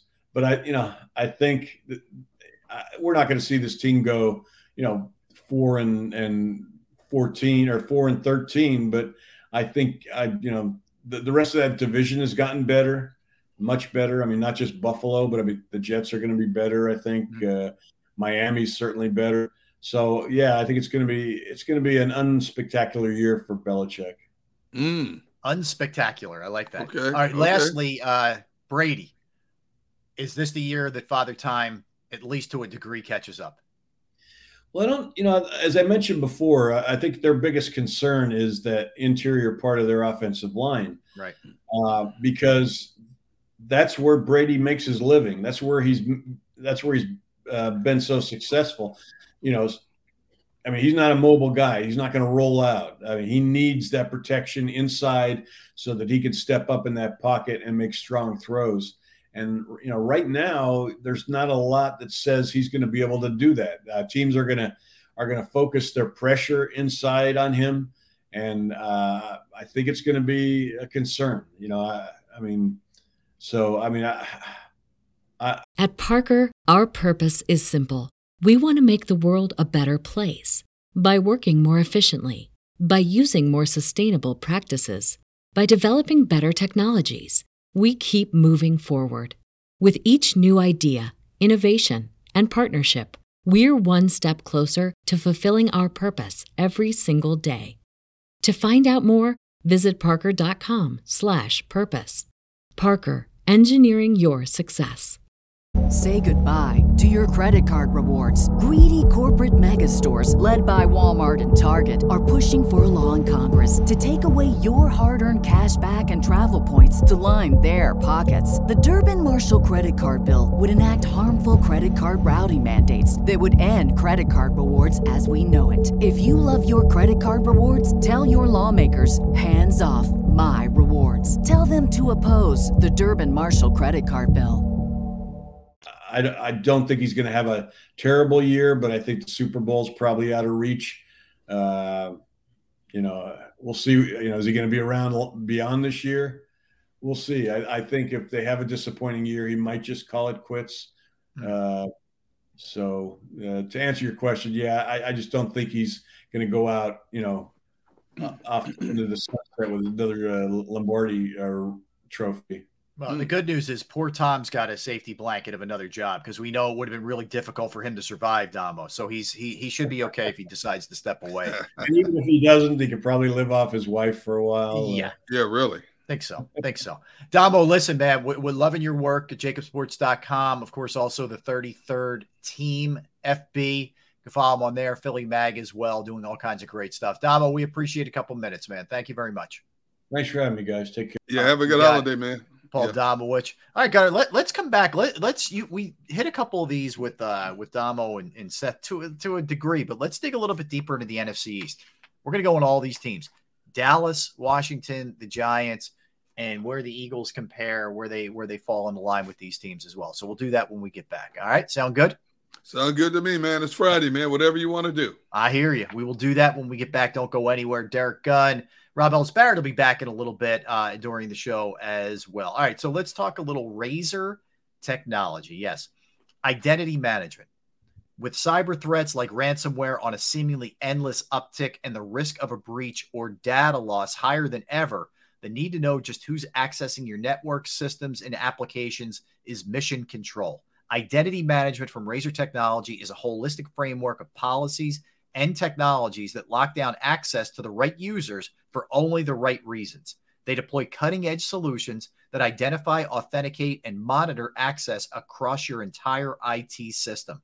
Razor Technology determines how users gain an identity in your system, what roles they need to fill, and enforces access controls with network protocols, digital certificates, behavioral analysis, and secure authentication methods. Talk to Razor Technology today to learn how to identify management that you can take risks in the risk of data breach while avoiding costly errors and downtime due to a lack of access.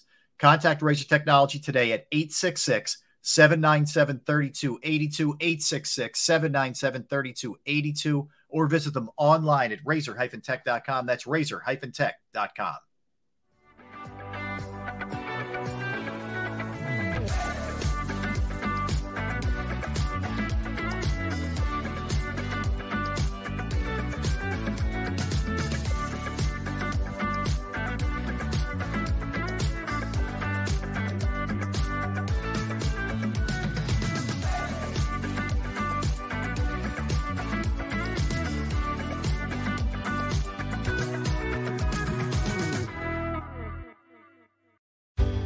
Go passionately.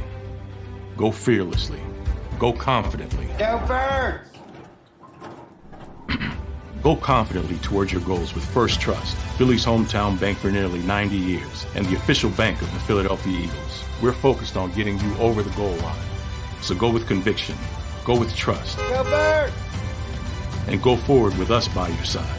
First Trust Bank, the official bank of Philadelphia dreams. Oh, and go Birds.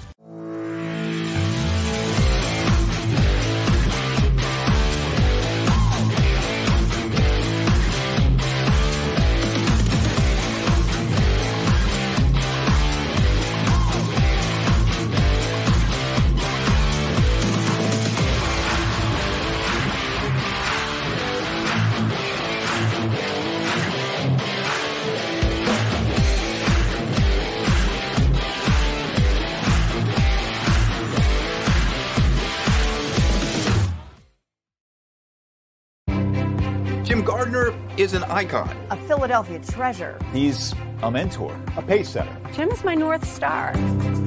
he's trusted, revered. Appreciated. He is Action News. He's compassionate, honest, And fair. He is extremely dedicated, Motivated. and always seeking the truth. he's also funny. We are a team of many. Jim Gardner is our leader. And we're lucky to have him. At Stateside Vodka, every new customer gets the world's best rocks glass, free. You're telling me that bottle is cut in half? You could say that.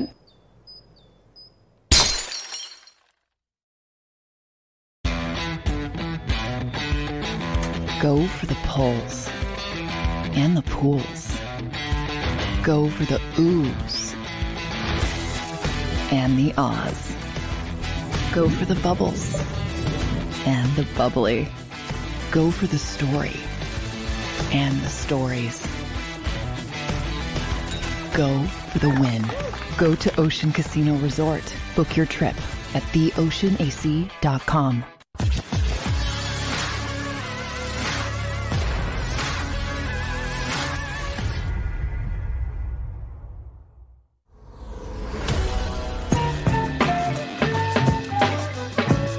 Welcome back in, everybody.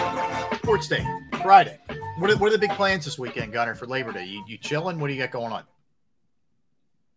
First thing you have to do is you're going to, boop. Thank you. There you go. Tonight, we are having a big birthday bash for my oldest daughter, whose birthday is today. And happy birthday. Yeah, we're having a restaurant come in and doing hibachi style at their house. And then tomorrow, which is huge college football day, I'll be at a wedding up in Lancaster somewhere. Yeah. You sound thrilled. Stop it. So basically, you're not going to see any of the college football tomorrow. But I am going to take. I'm going to take one game and speed through it when I get home. That's that.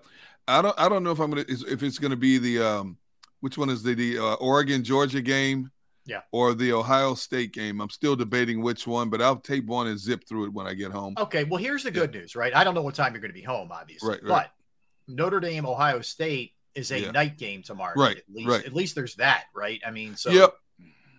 You know, if it makes you feel any better, that game's tomorrow night. Yeah. I agree with you. The Georgia game is going to be so that's 7:30, by the way. Yep. That game. The good thing is with Labor Day weekend before the NFL starts, we have a Sunday night game, Florida State LSU. Oh yeah. And Clemson and Georgia Tech play Monday night. So, and I'm a big Florida State fan. Yeah, you get a little taste at least, even if you miss some of the early stuff. Sunday I'll do a little grilling. I don't know what yet. I might do some ribs on Sunday. I don't know yet. I might get out there and burn a couple slabs of ribs. I haven't done that in a while. It's been a crazy summer with, the deck being under construction and all that stuff, not having anywhere to grill out. Mm-hmm. One time I grilled out right out in the driveway out of desperation. Hey man, adapt and overcome. You got to do what you got to do. My biggest fear was, please do not let this grill roll down the driveway. Oh, my God. Can you imagine one of the neighbors is out there? Hey, what the heck is going on here, man? That'd be pretty funny. Fire rolling down the driveway. What are you getting into this weekend? What are you doing? What am I doing? So, besides working.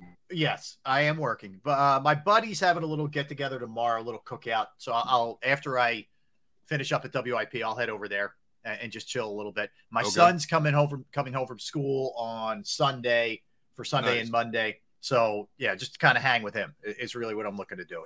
They started school early. They started not this Monday, but last at Temple. Okay.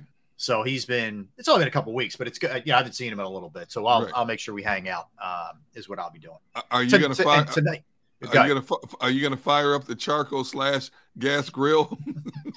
I don't know if we're going to.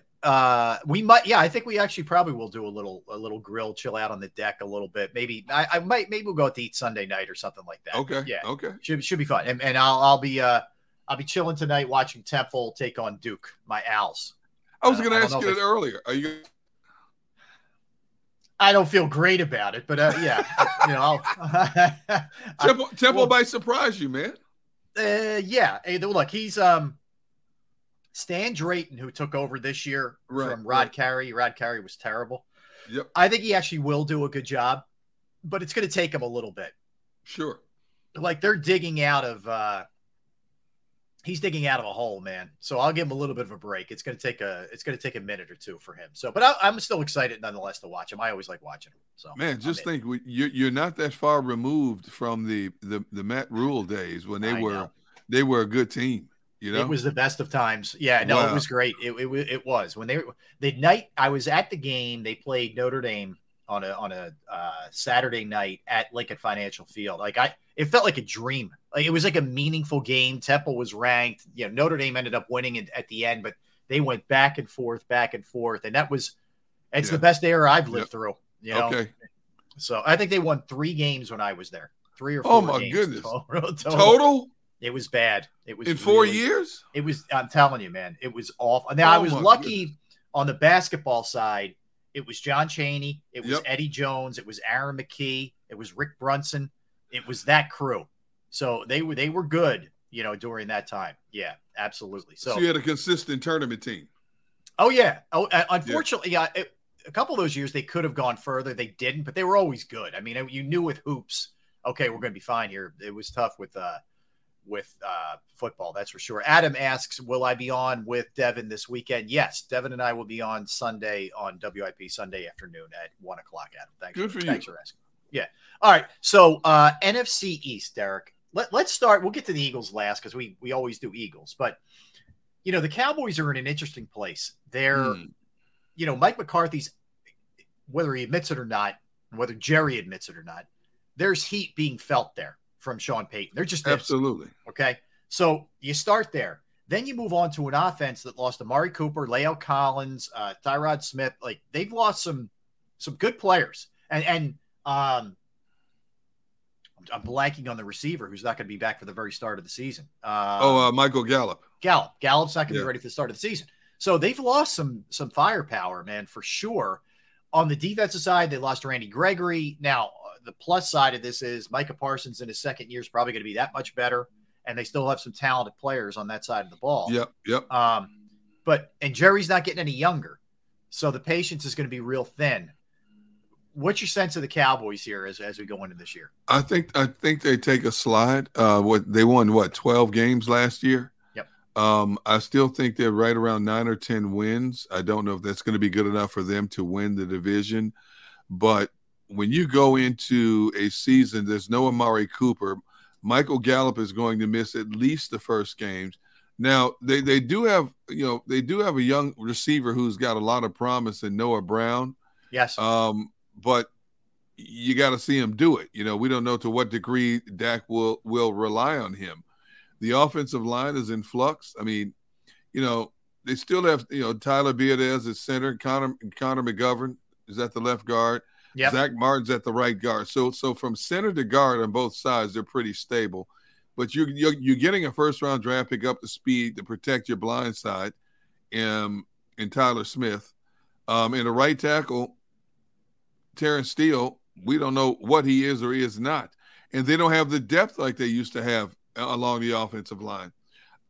Zeke is going to find some difficult lanes to run through. He's not going to see those gaping holes like he was running through before, I don't think. Although Dak came out and said yesterday that they're ready to go because they want to prove a lot of people wrong about them falling off the cliff. So, you know, we'll see. But you're right. Jerry Jones is not a patient man. He's over 80 years old, and he has said this year that he knows he doesn't have a lot of time. And, you know, they're tired of all the mockery that they haven't hoisted that trophy since 1995. Mm-hmm. And you know, America's team image has been tarnished significantly since then. I expect Dallas to be a competitive team. And then when you look at their schedule, my goodness, coming out of the gate, they start out with Tampa Bay and then Cincinnati. Those are two huge. Now, the good thing for them is they have both of those games at home. The bad thing is they have to play Tampa Bay and Cincinnati. Right. Those two games are huge tone setters for this team. You know, they get the Giants the week after. Then they have Washington, Rams, Philadelphia. This team can start out 1-5, or they can surprise you, be 3-2, 4-1. You don't know. Yeah, very much so. I agree with you. But based on what we've talked about, the abundance of talent they've lost, getting a rookie up to speed, giving them a crash course to now be your starting left tackle, overall, I see Dallas taking a step back this year. Yeah, I do too. Not step back 6 wins, but a step back certainly. Right. Maybe two from less wins. 12 wins, right? 12 to 10, 12 to 9, Yep. somewhere in that neighborhood. Yep. They have Jason Peters in today for a physical, Derrick. Yep. Oh yeah. I'm mean, not surprised. I'm Jason not Peters either. is 40 years old, man. Yeah, and look, we know what it looked like at the end here. The last couple of years, he was cooked, and he's gone on to. I was at Chicago last year. He was in Chicago. Yeah. This speaks volumes to how desperate they are with this offensive line. It really does. Well, when you also consider the abundance of linemen that were cut by other teams around the league, I'm a little surprised they decided to go the route of Jason, especially with his history the last several years being he may start a season for you, but it's not likely he's going to finish the season for you. You know, or a game for that matter. Now he is as wily as they come in terms of knowing all the little tricks. If they could get him to play 75% of what Jason Peters was, that's a huge comfort zone for Dallas. That is. Getting him to stay on the field and getting him to play at least 75% of his effectiveness, that's a huge win for Dallas. And then you have to look at that team a little bit differently. But being 40 years old now, you know, and playing a position where you're in contact every play, unlike the quarterback, that's why Tom Brady at 45 is still playing. Tom Brady's not taking the headshots that a Jason Peters is going to be taking. You know, every snap off that snap, you're headbutting with a guy across the line of scrimmage from you. Mm-hmm. You know, I wonder how much Jason Peters still has left in the tank, but I'm intrigued to find out. I hate to see him going down to Dallas, but I'm intrigued to find out exactly what Jason has left. Yeah, it's going to be interesting. All right, let's jump to Washington. Yeah. We touched on it with Damo a little bit with Wentz, but, you know, there is definitely talent on this team, and they have a good receiving core. I think they have a pretty decent backfield. I don't know if I love their offensive line, and the defensive line's taken a big hit with Chase Young not being able to at least play the first 4 games. And then who knows how he comes back after that. And their linebacking core is not great either. Right. But if Wentz plays well, they're going to be a well-coached team with Rivera. You know that. In your estimation, is this a playoff team? Oh, man. Wow. If everything fell into place for them, yes. If Wentz comes close to playing like he did in 2017, Washington is going to hurt a lot of feelings this season. I love their collection of pass catchers. Terry McLaurin, Jahan Dotson. You know, obviously we don't know what he's going to do at this level. And Curtis Samuel. I think Curtis Samuel is one of the more underrated receivers in the game. You know, and you got Cam Sims. They got the kid named Cam Sims is an up-and-coming receiver for him as well. Right. So they got 4 pretty good receivers. A tight end, Logan Thomas is a good tight end if you can keep him healthy. Yeah, it's always big with him. But losing Brandon Scherf along the offensive line is a huge loss for them. Sam Cosmi is a good tackle, but the other parts of that offensive line, I don't know. You know, the secondary's decent. They've got some good interior linemen. When you're talking about Deron Payne, Jonathan Allen, Montez Sweat, you know, that's a pretty nice nucleus right there to have. Yeah, it is. But who's coming off the edge for that team? Who's applying the pressure off the edge consistently?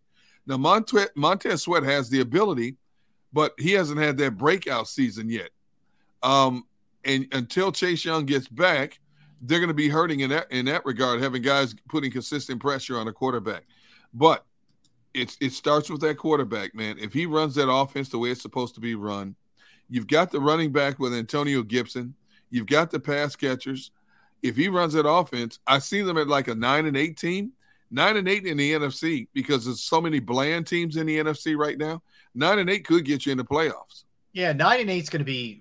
I mean, look, that's what the Eagles were last year, and they got in, right? So it's not out of the question that gets you in. You're right. Some of that is going to depend on what the rest of like the North does beyond Green Bay, what the South looks like, is how good is New Orleans, all of those kind of things for sure. I think 10 cements you. I think 9, you're dancing on that fine line of whether or not you get in. You're in that Bermuda Triangle. Yeah, where you don't want to be. But let's go to the Giants now, and they have been more than any team destroyed by injuries. Oh my goodness! Season. I mean, destroyed. Up to 6 or 7 offensive linemen. You know, everybody and their mother going down for them. They weirdly just cut Blake Martinez after he made the team. Yep. Yesterday, just kind of a strange move in and of itself. Daniel Jones really entering a season where it's make or break for his career in New York, maybe his career as a starter in the NFL. Saquon Barkley trying to come off a couple of years of injuries.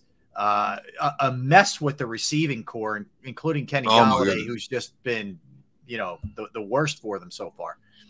I don't see it. I like Dable, but I know Seth said earlier, he thinks they're going to be better, and I think they'll be better than what they were with Joe Judge. But I think this is a 4 or 5 win team. Yeah, I don't think Dable has the personnel he wants to have yet. When I look at this receiving core this team has, the first thing that comes to mind is if they had a better quarterback, they would be a more dangerous team. Golladay has been a disappointment, but you still have Kadarius Toney. He's got a chip on his shoulder. He's talking about he has to show it this year. You still have Sterling Shepard. You got Darius Slayton. I mean, you got some good pass catchers on that team. They've tried their best to fix that offensive line, and now the guys are falling left and right. Plus, they're going to be without their number 1 draft pick, Kayvon Thibodeau, for at least the first 4 games. Yeah. I think they finally hired the right coach in Dable. I think they're going to turn it around. Not this year. There's too many question marks. I don't think Daniel Jones is what Dable wants. And I said it earlier this summer. I think Tyrod Taylor would shine better in that offense than Daniel Jones will. Mm-hmm. Although Tyrod Taylor has been a 12-year journeyman, I think he's a better fit in Dable's offense than Daniel Jones is. Of course, it remains to be seen. If they had a halfway decent offensive line blocking for Saquon, who's on a mission to bounce back, and Matt Breida backing him up, Giants could be an interesting team. But I think because of so many ifs with this team, will Golladay show up? How much better or worse will Daniel Jones be in Dable's offense? And for that matter, how much patience will Dable have with Daniel Jones? When are you going to get Thibodeau back? Dexter Lawrence and Leonard Williams are great interior linemen for that team. I'm not big on their linebacking core. The cornerbacks and the safeties, Adoree Jackson. At one time, Adoree Jackson was in the conversation as one of the better cornerbacks in the National Football League. Hasn't lived up to it the last couple of years. You have Xavier McKinney playing free safety. He's a pretty good safety for him. But there's too many holes to fill in this team on both sides of the football, and I think they're going to be right around that 4 or 5 win total again this year.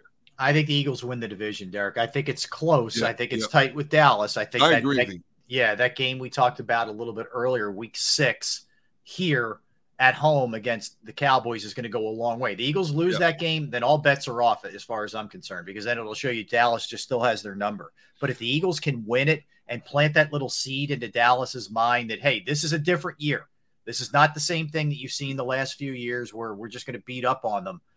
I think that's going to go a real long way for the confidence. The Eagles have a bye week after that. Yeah. And, I think they're feeling good about themselves if they get that win, or bad about themselves if they lose it, and they have an extra week to sort of, marinate in it. So I really think a lot of the season comes back down to that week 6. I know it's really early, but I still feel that way. I don't think I think the week 6 game is an important game, but because it's so early in the season, if they lost that game, they still have enough time to bounce back, and they get another shot at Dallas on Christmas Eve as well. And but it is a tone setter if they do get that week 6 game. But I don't think it's the end of their season by any stretch of the imagination if they can stay healthy.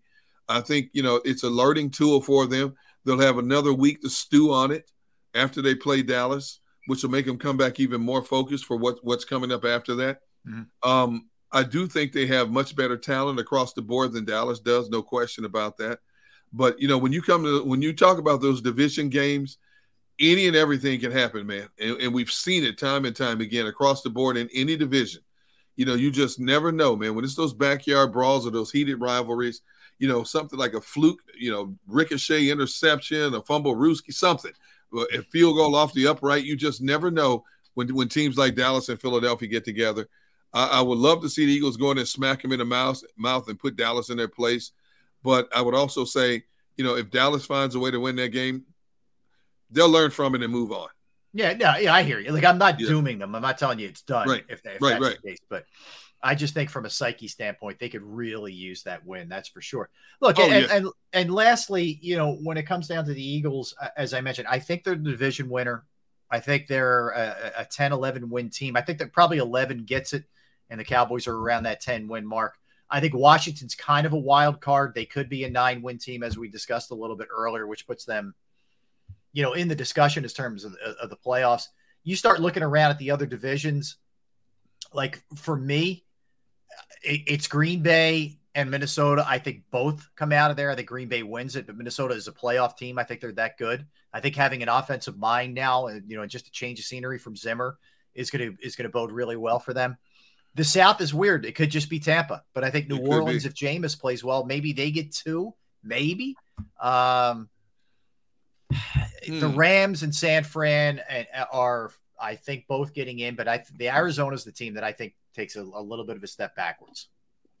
I think with Kyler Murray not having DeAndre Hopkins to make some of his passes look good, I think that puts a little bit more pressure on Kyler Murray. Yep. The latter half of the season, teams figured him out how to defend him as fast as he is. Teams figured out how to defend him. I think the word is out now on how you defend a Kyler Murray. They lost some pieces on defense. They lost Jordan Hicks. Chandler Jones are gone. So they've lost some significant pieces on that defense. Yeah, no question about it. I do think Arizona takes a step back. I see Arizona as like one of those 10-17 teams again. Will that be good enough to get in the playoffs this year? Don't know. I think they're right on that 9-8, 10-7 type border in terms of how their season turns out. The NFC is wide open, man. Tom Brady has no offensive lineman in front of him. They're all decimated by injuries. Yeah. Green Bay, Aaron Rodgers no longer has his security blanket in Devontae Adams. He's going to have to rely on a bunch of kids to catch passes for him. He's blasted these kids in training camp, and he's sung their praises also. Mm-hmm. I've had a chance to see a couple of Green Bay's preseason games. They've got a couple of young receivers that can flat out go. Can he get them up to speed? But the problem is they've been dropping passes. The one kid they're really going to be counting on, that Christian Watson from North Dakota State, he missed much of training camp because of a knee injury. He had knee surgery back in June. Minnesota has everything you want to win that division. If Minnesota wins that division, my brother will never be allowed on this show again. I'm telling you right now, he is not coming on the show again. If he is, I'm taking a day off or taking that segment off. Well, hold on. Let me see when the first game is with these two. Not going to happen. Because I know that it's the first game of the season. Oh God! All right. So yeah, they play at 4th. That's at Minnesota. Man. At Minnesota, first game of the season. You might be a miserable little camper. That next Monday, September 12th. I don't have a good feeling for you there. I think the Vikings win that game, Derrick. He's already asked me several times. Hey, if Minnesota wins, do I get to come back on the show? I've sent him in capital letters. No. You're not coming back on the show. No, it's not possible. No. Let me see what that's. Really, I'm just curious what that spread is. What's the early spread on it? Green Bay's -1.5. It's a tight line. Ooh. Yeah, that's a tight line. I mean, keep in mind Minnesota's home, and so over/under's 48. Man. Wow. Over/under 48. Wow. If we were still doing odds on, Derrick, I would probably lean, I hate to tell you, towards the Vikings in that one. I grab the 1.5. I can't get mad at you. When I'm looking at the two scenarios, although I think Green Bay's defense is going to be much improved, especially with the 2 first-round draft picks they used to take 2 Georgia players on defense. I can't disagree with you in that regard. Minnesota has the pass catchers. They've got the running game, offensive line, defense. Their front 7. I love their linebackers. Woo. Jordan Hicks, Eric Kendricks. Mm-hmm. I love their linebacking situation.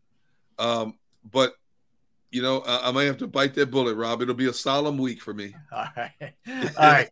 So we come back. We will continue with the football talk. There's a lot of news, little odds and ends here and there. One team loses a major piece in the AFC. We'll discuss that. Also, we will dive into the ramifications of the Russell Wilson contract, what that means not only for him around the league, what it means for Lamar Jackson, what it could mean for Jalen Hurts as well if he has a good year. So we'll dig into all that. Barrett should be back as well. We keep it rolling here on this Friday as we ease you in to Labor Day weekend. Derrick Gunn, Rob Ellis, Sports Take, Jacob Sports YouTube Network. Let's talk about Flynn Tree Services, because Flynn Tree Services is an experienced, licensed, and insured Pennsylvania tree services company that will trim or remove any unwanted trees off of your property.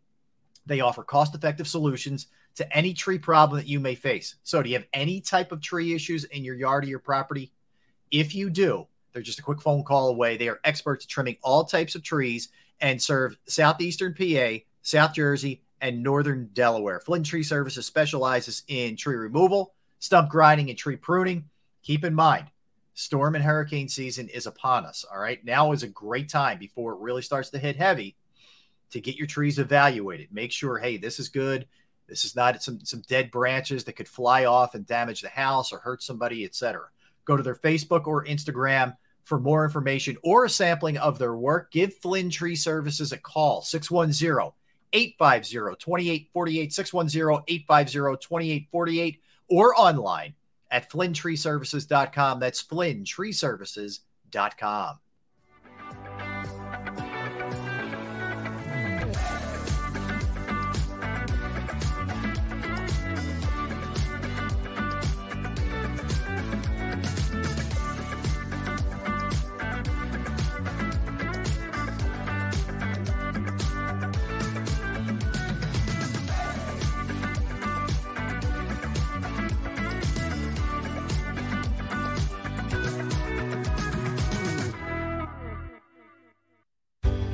Go passionately.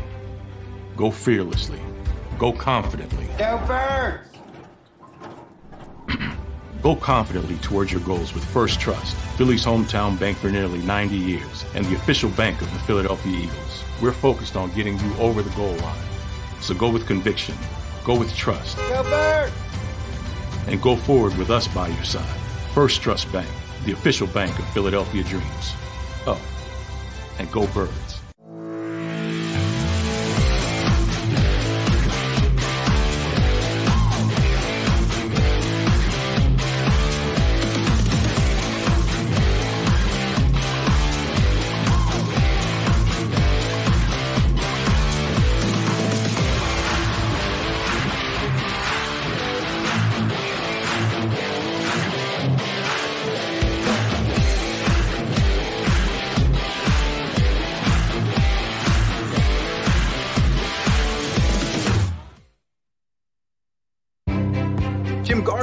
Is an icon. A Philadelphia treasure. He's a mentor, A pace setter. Jim is my North Star. he's trusted, revered. Appreciated. He is Action News. He's compassionate. Honest. And fair. He is extremely dedicated, Motivated. and always seeking the truth. He's also funny. We are a team of many. Jim Gardner is our leader. And we're lucky to have him. At Stateside Vodka, every new customer gets the world's best rocks glass, free. You're telling me that bottle is cut in half? You could say that.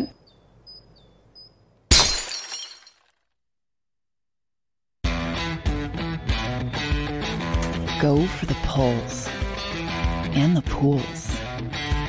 Go for the oohs and the ahs. Go for the bubbles and the bubbly. Go for the story and the stories. Go for the win.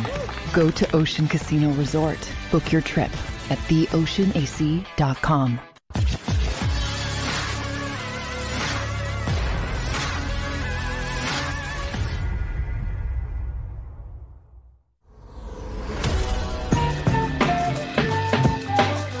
What up? What up? Thanks for hanging out with us. We are Sports Take, Jacob Sports YouTube Network, on this Friday as we head into Labor Day weekend. The official close to the summertime, D Gunn, which is hard to fathom. I know it's hard for you. I know you're pouring a 40 out, and it's RIP time for the summer. I don't know, man. I kind of like I'm with you. I love the summer. I love the warmth. I went into.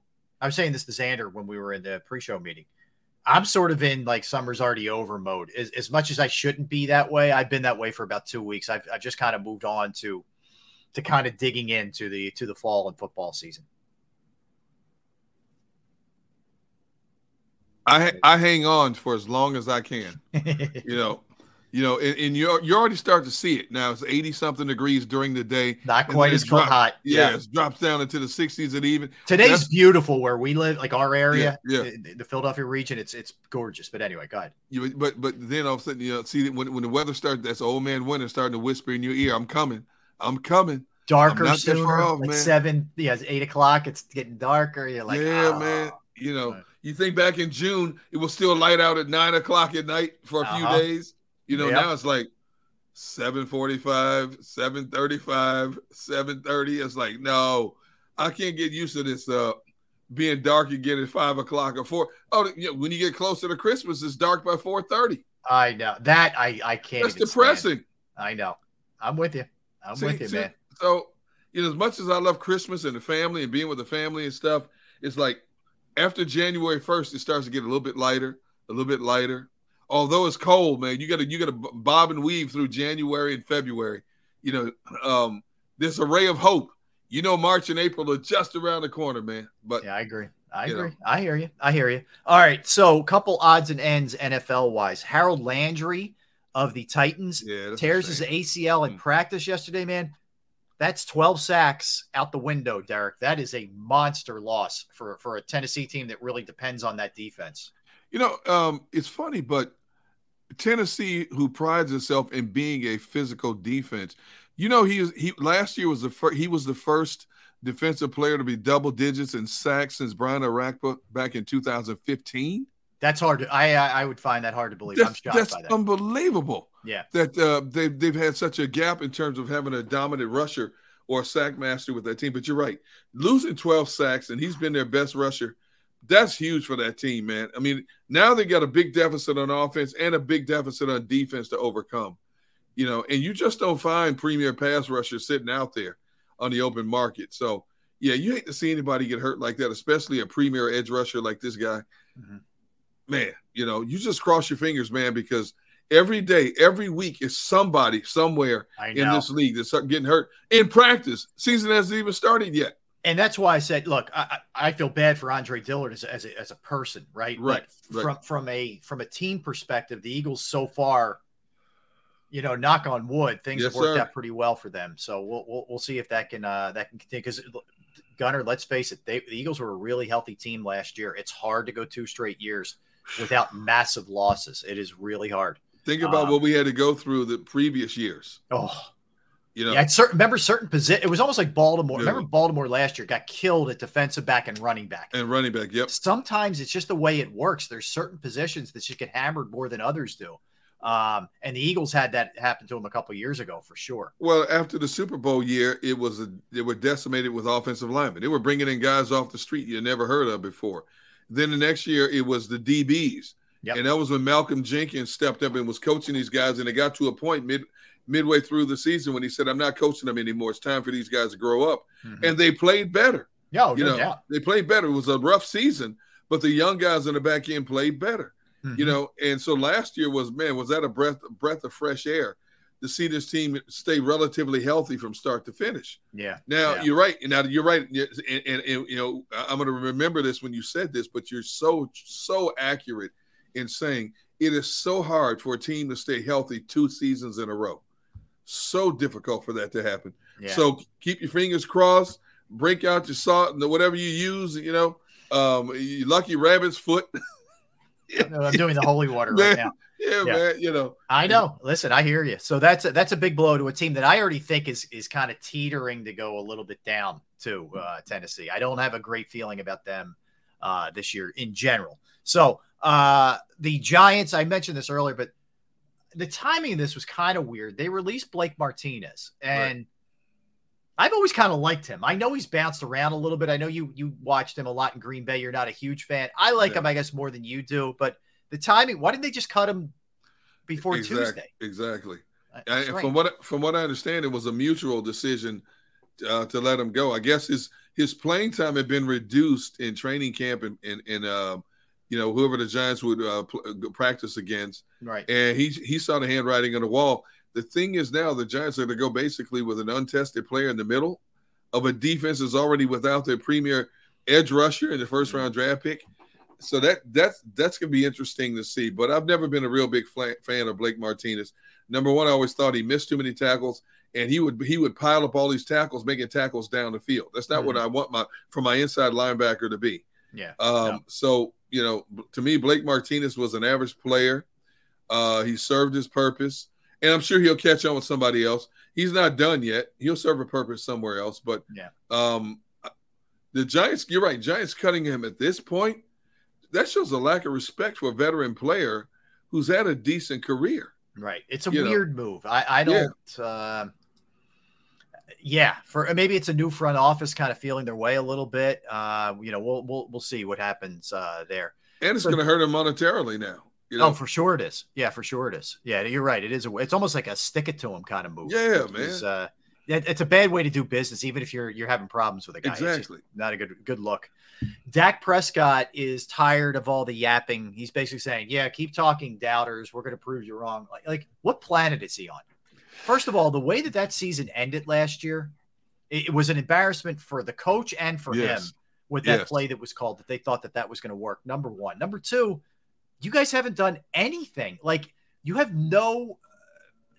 Look at the history here. Look at the history when Dak's been there.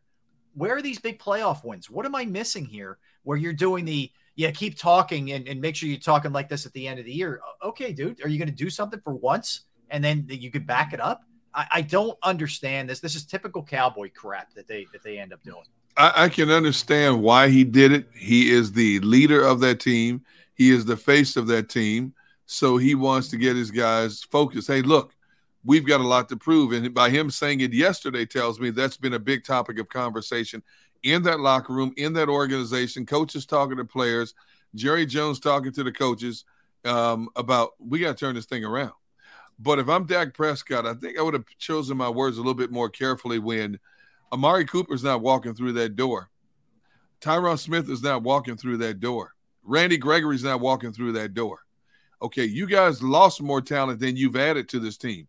You haven't come close to adding a wealth of talent like the Eagles have to make a statement like that. I think Dak Prescott and the Cowboys are going to have to eat a lot of crow this year based on that statement alone. But then again, that's Dallas's problem, not ours. Right. But it's typical of what they do. They shoot off your mouth before you've accomplished anything. It's so them. It is so them. That's for sure. Yep.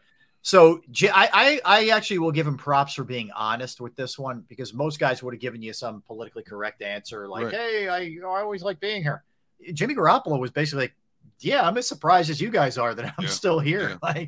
And again, I don't think it's a bad move for the organization. You give yourself the ultimate insurance policy. And from his standpoint, he looks at it and says, I know this system. I know what this is. I know I can step in there and have some success and while still getting a pretty decent payday. Mm-hmm. But was this a deal where like San Francisco botched this, you think, Derrick, or was it just almost impossible with his salary number and the injury to move him? I think Jimmy and his agent miscalculated what the market might be. I think teams were a little hesitant to take a quarterback coming back from a major shoulder injury to invest that kind of money, not knowing what you're going to get from him. Now, they could have restructured their deal for him just like San Francisco did for him. I just think the market was lukewarm at best for him, and maybe teams that were interested in him were teams that he wasn't willing to go to. Was it a team like Houston? Was it a team like Chicago? If I'm a Jimmy Garoppolo at this stage of my career, when I've had a good measure of success, I'm not going to those teams. I don't want to be in a rebuilding mode and get my brains beat out and have that be my legacy to end my career as an NFL player. I'll just stay where I am. I know the system.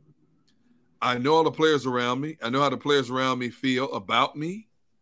And there's a good chance I may be playing sooner rather than later for this team.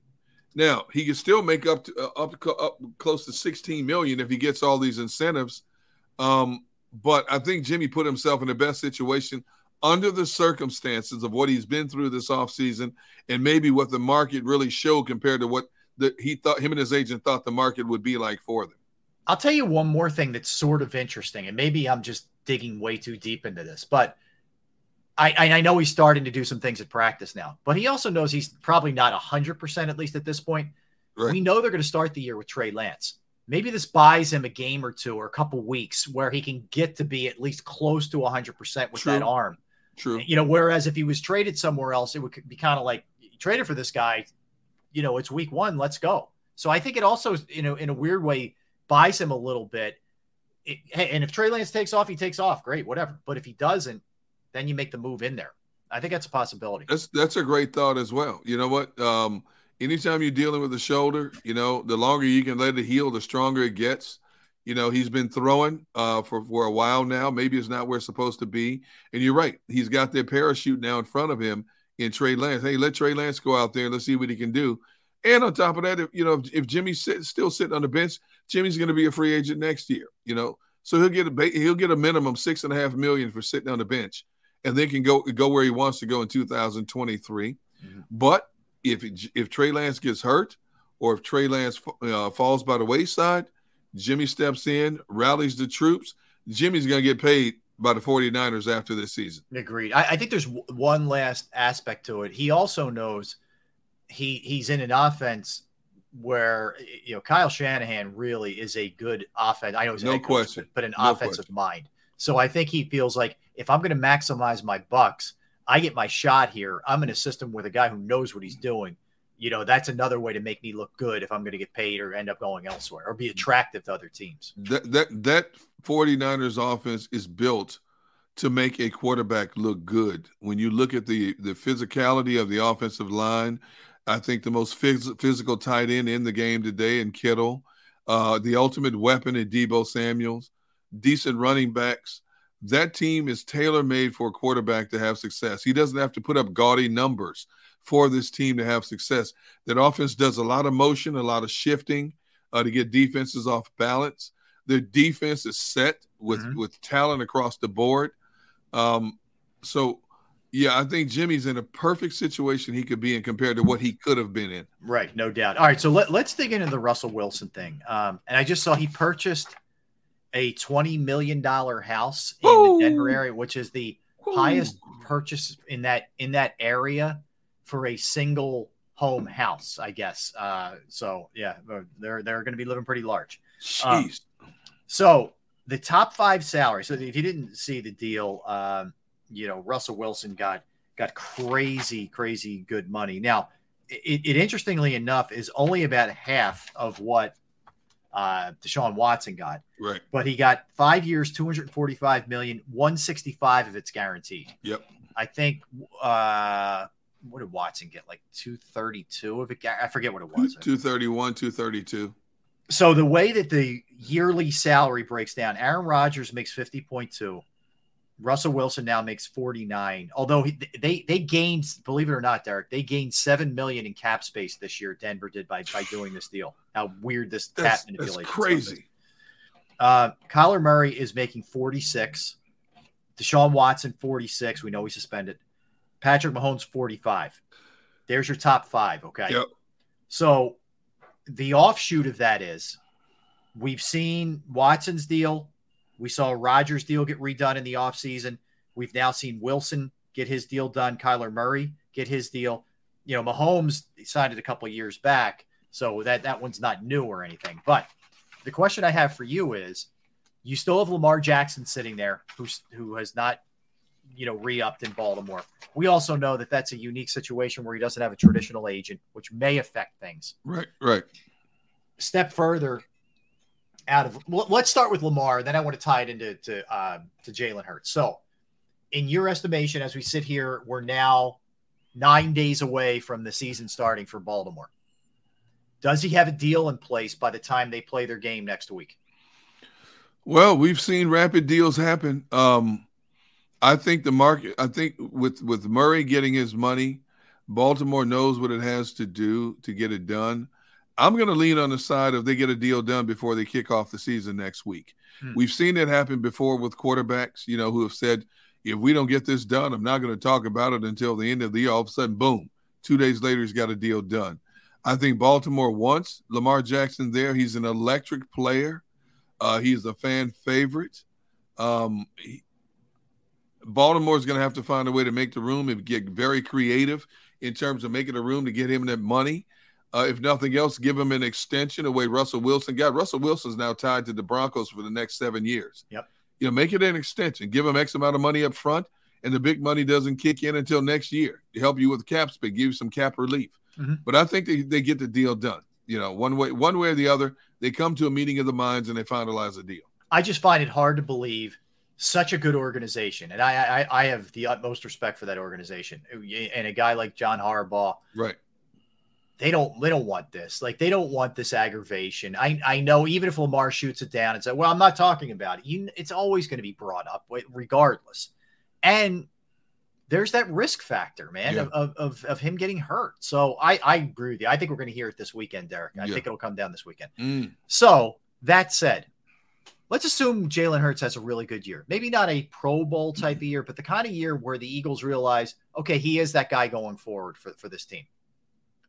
What's he looking at money-wise? I know he's got one more year left on the deal after this, but what would that extension look like?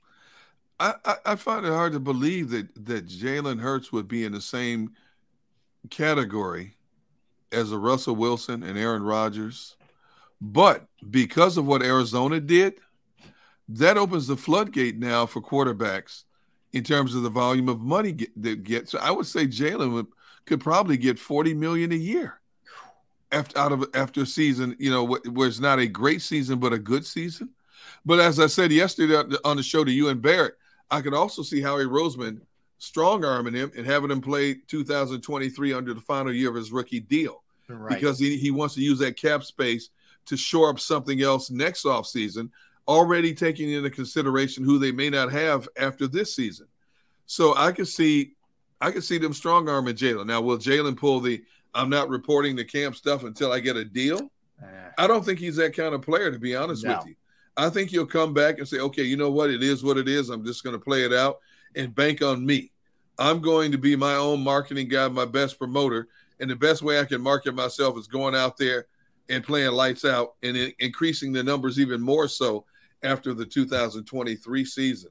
Yeah, but I'm with you. You know what I hope, Derrick? I hope, again, we're getting way ahead of ourselves, admittedly, but knowing what a pro and how that Jalen handles himself, I hope it's not used against him. Like we know we can kind of string this guy along because he's going to show up and he cares about the team and all this.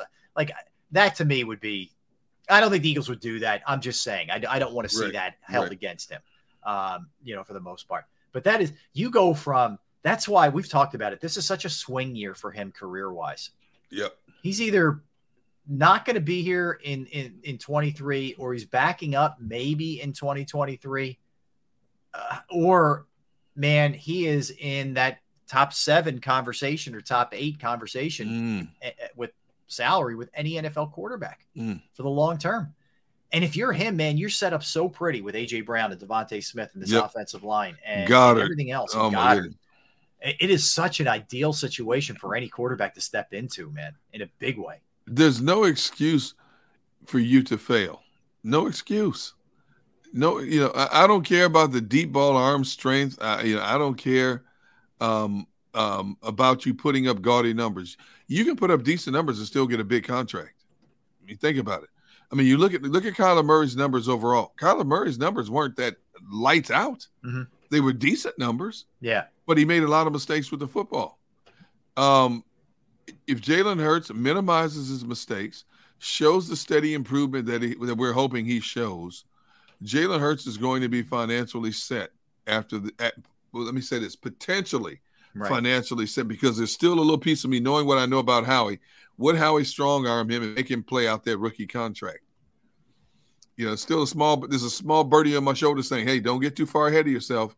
We're talking about Howie here, Well, right. And you feel like whenever anybody's playing checkers, he's playing chess. Like he's at least like thinking like 10 steps ahead. Yep. I think that they did exactly what they should have done this offseason. They gave him every weapon. Look, putting every weapon in front of him gives you the chance to either win games, number one, and also see what Jalen Hurts is all about. Last year, you could make a case that he didn't have enough weapons. You can't make that case now. That's what I like. At least it's all in front of us now. They put him in a position where they can get a thorough evaluation of what he is or is not. as an NFL player, more importantly, as a quarterback to the Philadelphia Eagles. Arguably the best line in the game. Nice trio of running backs, upgraded wide receiver, one of the best tight ends in the game today. What else could you ask for? Not many teams have that kind of luxury. Mm-hmm. Okay, so now, Jalen, take the ball. It's your ball, your backyard. Go out and play your game the way you were meant to play your game. And if you play the game the way we hope you play the game, we're going to take care of you. I mean, let's face it. When it comes to finances, the Eagles are not considered a cheap team. Howie Roseman pays to get players, pays to keep players. He's very good at identifying players they want to keep long-term and getting them locked to deals even before seasons are over. With Jalen Hurts, I think it'll take a little bit longer. I think they want that full 17-game evaluation of a Jalen Hurts, sit behind closed doors, discuss the pros and cons of moving forward with him, and then making a franchise decision on him. And that's okay because he can handle it. There are other guys that I don't think. And look, being honest with you, Jalen hasn't earned the right to say, hey, well, why are we even going into this year? Let's extend him right now. No, he hasn't. But I also don't think that he is going to be messed up by this. I just don't. I think he's too locked in. He is way too focused for this to be. I hope it pans out for him. Gets a lot of stuff off his back. Yeah, no question about it. And think about it. Everything, for the most part, I mean, they have decisions to make with Fletcher Cox and Javon Hargrave on the defensive side, but at least they've drafted guys who appear to be maybe heir apparents to them. Yep. That's the one spot, big spot, where there's still some uncertainty there. Like, you're going to have to figure out the other cornerback spot. You're not young necessarily there, but you can figure that out. And if you don't have to use those picks on a quarterback, you could draft a corner.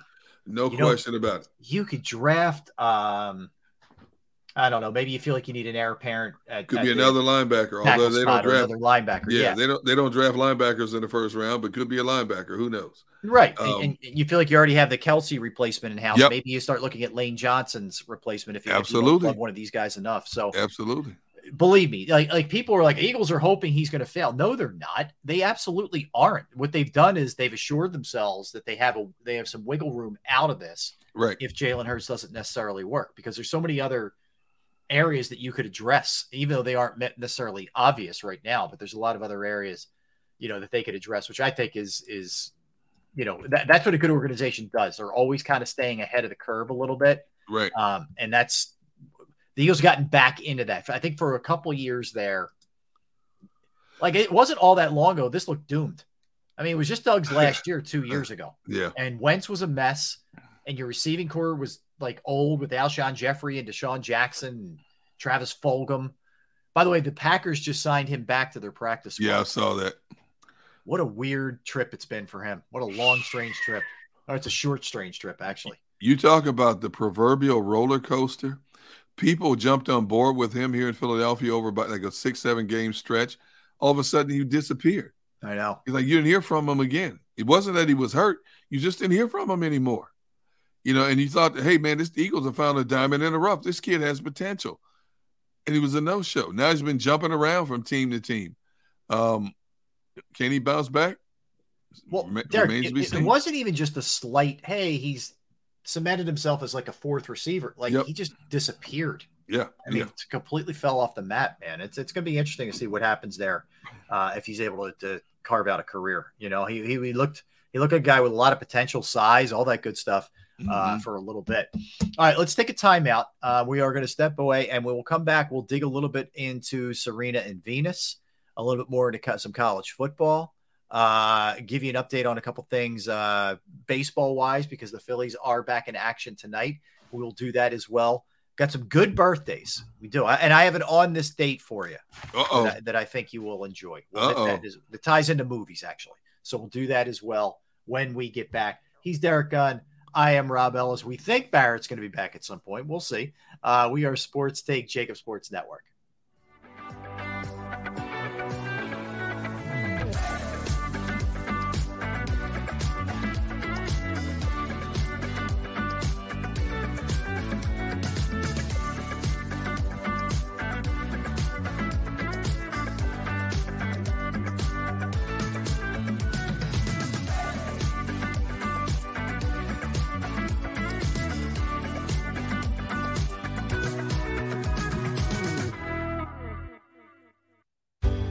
Go passionately. Go fearlessly. Go confidently. Go Birds! Go confidently towards your goals with First Trust, Philly's hometown bank for nearly 90 years, and the official bank of the Philadelphia Eagles. We're focused on getting you over the goal line. So go with conviction. Go with trust. Go Birds! And go forward with us by your side. First Trust Bank, the official bank of Philadelphia dreams. Oh, and go Birds.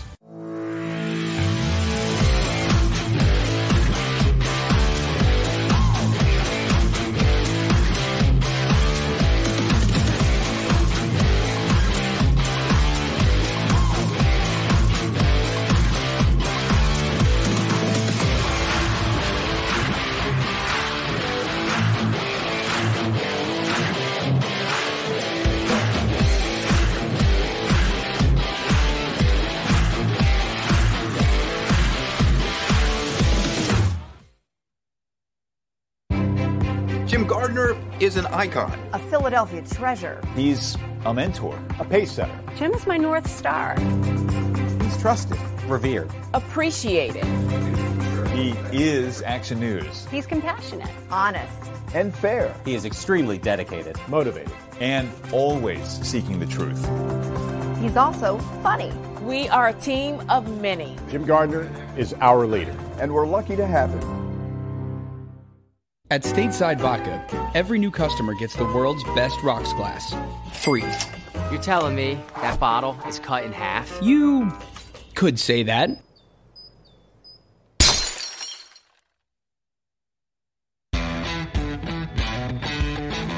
Go for the poles and the pools. Go for the oohs and the ahs. Go for the bubbles and the bubbly. Go for the story and the stories. Go for the win. Go to Ocean Casino Resort. Book your trip at theoceanac.com.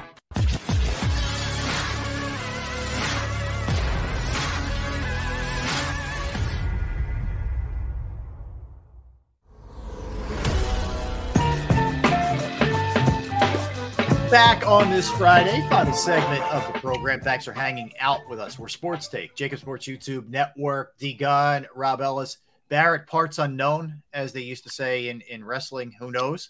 That's the beauty of Barrett. You never quite know. I think that's one of the greatest things about him. He always keeps you guessing, man. Well, luckily we don't have to deal with it as much as his wife does, but all right. So a couple things, Derrick. Phillies are or as Barrett would say, da.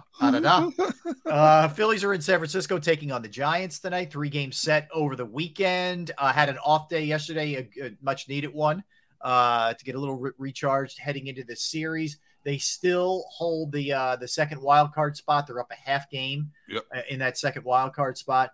So the pitching matchups or the guys that the Phillies will be sending to them. By the way, San Francisco's having a down year under Gabe Kapler. But you have Kyle Gibson tonight, Noah Syndergaard tomorrow, and then Ranger Suarez on Sunday against the Giants. So the Giants come in, and like I said, they when Kapler first went there, a few years back, he really started off strong. This has been a down year. They're 61-68. Right now, they've lost 7 in a row, Derrick, 8 of their last 10. So you're catching that. Depending on how you look at it, 13. Yeah, you're either catching them at a really good time where they're just in a downfall, or they're due to bounce back. Either way, but the Phillies need to win regardless. They lost 2 out of 3 to Arizona. Well, I was going to say, I don't take anything for granted when you consider what we just saw in that Arizona series. What a strange series that was. And San Francisco can hit a little bit. Plus, they're playing in their backyard. The Phillies need at least 2 out of 3 in this series. You got to have 2 out of 3. This is going to be, I think it's going to be back and forth with them in San Diego for that number 2 play wild card spot all the way to the bitter end. I don't think either one is going to separate themselves from the other. And I don't believe they play each other again this season, do they? No, that's it. The Giants, you're saying? Yeah, that's it. With the Giants. No. I meant the Phillies and the Padres. They're done with them too. Yes. Okay. Yep. So Man, I love this time of year, man. I love this time of year of baseball when it starts to really heat up and, the contenders separate themselves from the pretenders. But they have September's a different ball game, man. Yeah, you do. There's a big separation point. I agree with you. This is where teams fade who don't have it, and other teams who have it. And the Phillies have to prove that they have it because they faded in previous Septembers. Aaron Nola is not the only one. The entire team has. So yeah, big time. Yeah, I don't want to see. I hate to say, I don't want to see Aaron Nola start that September swoon again like he's done in the past. What did you bring up? He was like 9-14 over the last couple of years in September, something like that. Yeah, and I want to say 8 of his last 10 starts have not been quality starts. Yeah, that's not good.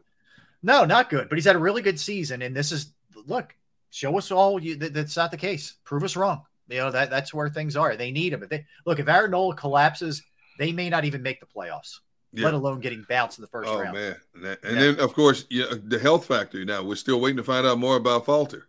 Yeah, we're waiting to hear about Falter, waiting to hear about Wheeler, waiting to hear about Sir Anthony. I believe Wheeler's scheduled to throw a bullpen today. Right. Obviously, they're on the West Coast, so it's a little bit different time-wise. But we might have an idea of kind of where things are at. And he could be back by, Tuesday?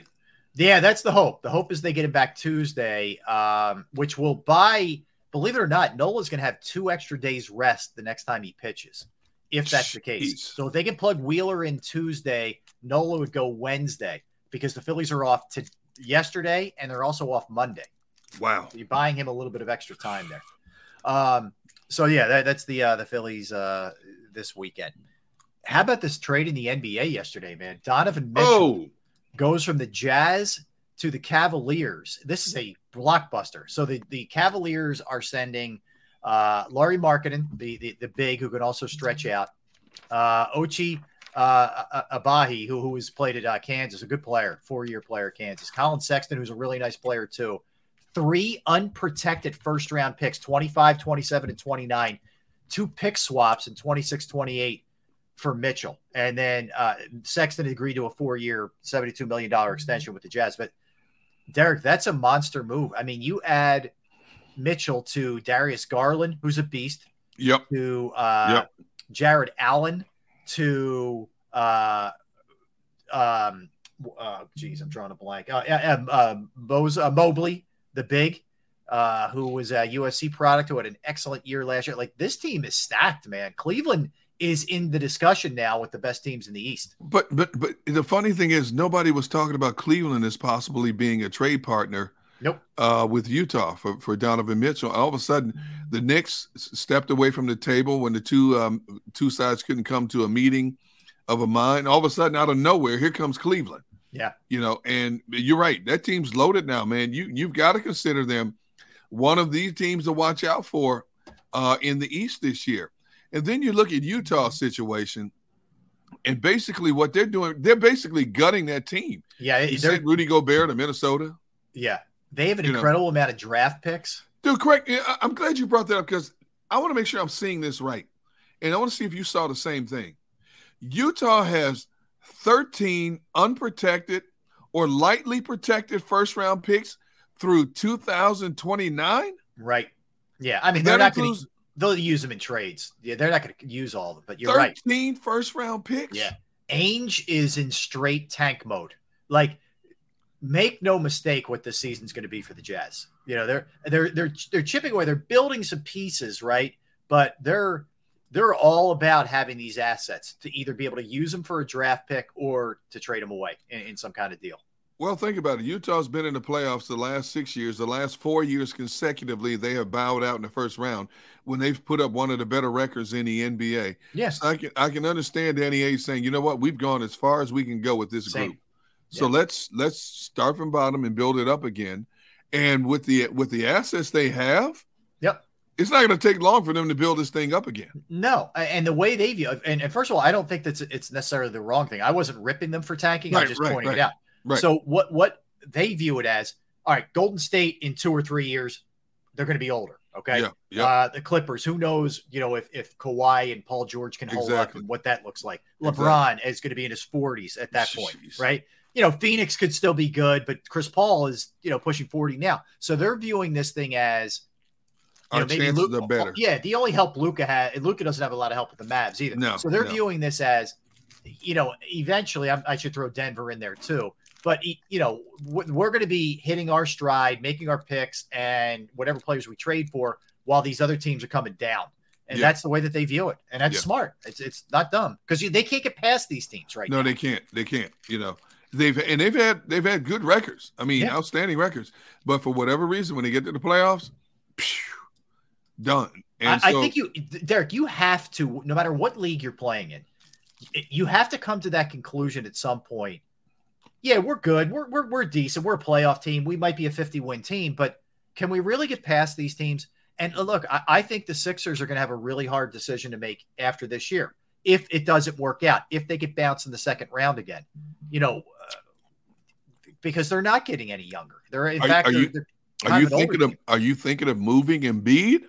No, I'm not saying that. What I'm saying is, well, I think anything's on the table, but I think that when you have Embiid, who's in my opinion, an older late 20s guy, just because of all the injuries he's had, and Harden and PJ Tucker and Tobias Harris, other than Maxey, you're now a pretty old team.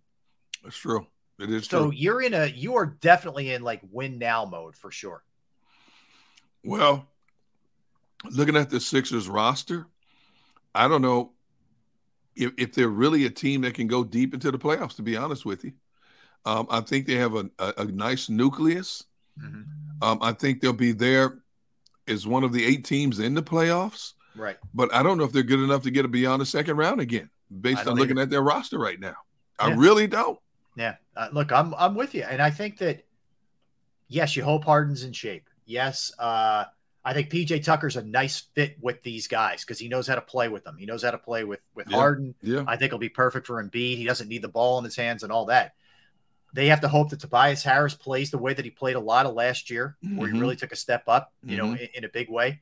And I think the other thing they're banking on, and they should be, is that Maxey just keeps getting better. And I have no reason to believe otherwise. All he's shown you is he just gets better. So that's what you're banking on. And I think the East, Boston not getting Durant, right? I think it's possible. I would say that they're probably in my rankings still behind Boston and Milwaukee, and I think it's a toss-up with the Heat if everybody's healthy. Okay. I still think Boston is the team to beat in the East. Did the Sixers close the gap on Boston? I don't think so. I don't think they're far behind Milwaukee or Miami for that matter. Mm-hmm. You're right. They could be neck and neck with Miami, But I'm not comfortable with the Sixers bench as I look at it right now. I think it's an okay bench. I don't think they have enough depth on that bench to go a long ways this season. I hope I'm wrong in a lot of ways, but I was anticipating the Sixers doing more this offseason to make the product that much better, and they did a little, but I don't know, Rob. I mean, I just think when I look at the Sixers team, you were hoping for a bigger splash. That's it. And I don't think there's a wow factor. Now, obviously, you don't have to have an all-star lineup to be successful in this game, but when you look at the teams we're comparing them to in the East, and now you have to throw Cleveland in the mix, are the Sixers equal to those teams? It's a huge question. Yeah, I think that, I'm with you, Derrick. Like, a lot of their fate hinges on Harden. Right.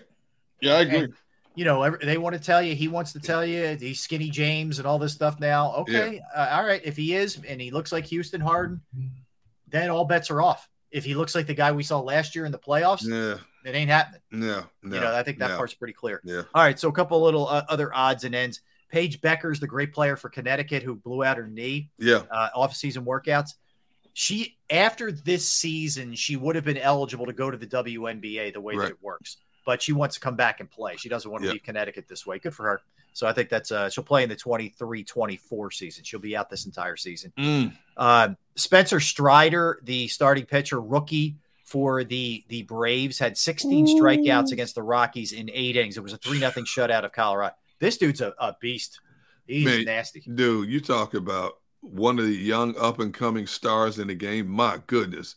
Everything. His fastball is hard. His breaking pitches are hard. He's always around the plate. He has such good control of his pitches. And how old is he? He's still a babe. He's a kid. Yeah. He's just a kid. Man, I love watching him pitch. I don't get to see him pitch much, but, every now and then a game will pop up on MLB or, if you have access to Masson,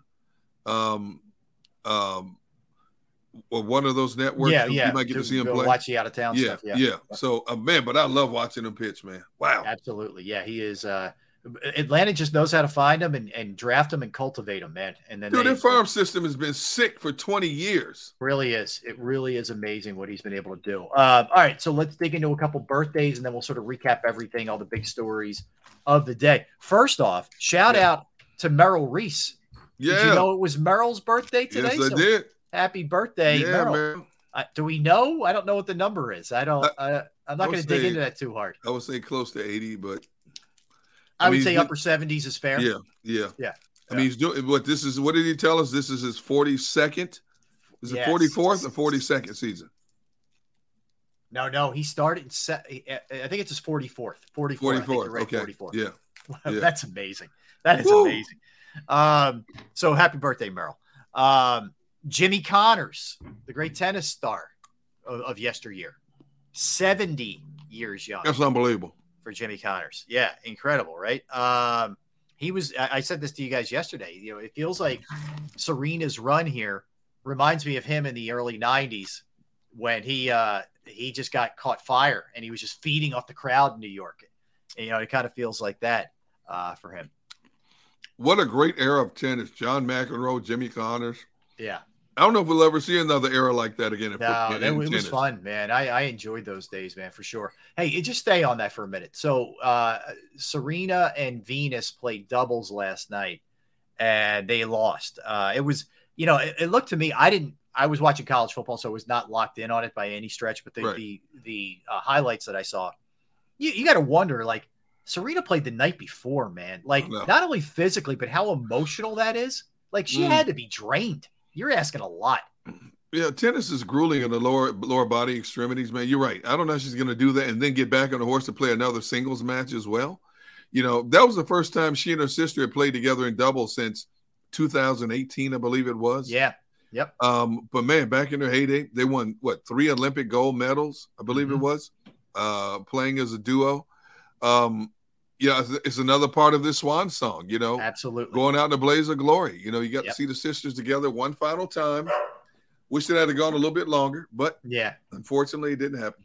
No, I mean, nothing against Venus, but Serena's the show, and you want to see her keep it rolling here as we go into the third round there at the U.S. Open. All right, so other birthdays. I threw this one in there because I thought Barrett was going to be with us. Tommy Maddox, his old teammate with the Steelers, is 51. Jeez. Yeah, for what that's worth. Brian Westbrook, friend of the show. Yeah. 43 years young. Happy birthday, told him happy birthday this morning. Yeah. Yeah. And he's got a new gig. Yeah. How about that? The XFL. Good for him, man. Yeah. Good for Brian. All right. Some of the bigger names. Keanu Reeves, 58 years old. What a career he's carved out. Oh, from The Replacements to John Wick. How about that? Think about that. Yeah. John Wick is coming out March 23rd of next year. I can't wait to see John Wick 4. Yeah, I was going to say that's 4 now. Wait to see it. And they're talking about a possible Wick 5. Now, for him to be doing all those, now, I don't know if he's doing those stunts or not, but for him to be doing that stuff at 58, that's incredible. Well, here's what you hear about him. And seriously, like he is supposed to be one of the most genuinely good dudes. Like literally helping people out on the subway, like not doing it in front of the camera and other people sharing these stories, but supposed to be just a really down to earth, good guy. Keanu Reeves. So you like to see that kind of guy have success. He's given away millions to different charities and stuff like that. Matter of fact, I can't remember the movie, but one movie he was making in excess of 20 million. He gave the entire 20 million away to a charity. Yeah. I'm thinking, okay, I'll give you 2, but I'm not giving you 20. 20 million. You know what? But you're right. It goes to what you're saying about him being just a genuinely good guy, not materialistic, he's obviously got enough money. You give it away 20 million. You obviously have enough money in your life. Well, he also appreciates what he's got too. Yeah. He strikes you as that guy. You know what I mean? Yeah. So happy for him. Anyway, Selma Hayek, I think one of our favorites, 56. Oh, yeah. Selma's still doing her thing. I thought she was much taller. I didn't know she was only 5'2". Yeah, she appears like 5'7". She's a lot taller. Yeah, Yeah, but she's still, at 56 years old, man. Still a good-looking lady, man. Amen. Do you ever see her scene from Dusk to Dawn? Oh, yes. Yes. I'm not saying anything. I'm not either, and I agree with you. All right, we'll leave it at that. Once Upon a Time in Mexico, The Hitman's Bodyguard. Did you see that movie? It's a very good movie. It's a pretty good movie. We had that as one of our movies a few weeks ago. Released. Yeah. Yep. That's a great one. And Desperado. Excellent. With Antonio Banderas. That was prime. That was prime, man. Yes. Why was it prime, Rob? You know what I'm saying. Yes. I don't know anything, dude. I don't know what you're talking about. Mark Harmon, 71. You want a fun fact about two fun facts about Mark Harmon? What? He played quarterback at UCLA. Yep. He was the starting quarterback for 2 years at UCLA in the early 70s before he got into acting. And his dad, Tom Harmon, won the Heisman. That's right. That's right. Yeah. I got another one for you. Okay. He spent 2 years at a junior college playing football. Okay. He had a chance to go to a lot of big-time football programs. One of them was Oklahoma. Oklahoma had just come off a season where they finished ranked number 2 in the country. So it was down to UCLA and Oklahoma. Now, UCLA was like 3-6-1 that season. He decides to go to UCLA instead of Oklahoma. Wow. Quarterback. Yeah. So, but as it turned out, it turned out all right for him. Yeah, I mean, NCIS, he's more known for that than I think any movie he ever made. I'll give you a funny, goofy, whatever. Summer School is a funny movie from Mark Harmon. He plays a teacher with like a bunch of goofballs in his class. Pretty funny movie. All right, so Terry Bradshaw, the great Terry Bradshaw. Yes, indeed. 74 years old. A goat in his own right. I can't believe the broadcasting career he's carved out. I mean, he's been with Fox since '94. Yeah, he was with CBS before that when he first retired, and he's been at Fox forever now. And they sort of just found the right role for him as kind of a goofball, almost like a crazy uncle kind of role for him. I like that, a crazy uncle. Which works. It works for him in his own way. Howie and those guys know to have fun with him. How to dig him a little bit. Man, Cat Williams, the comedian.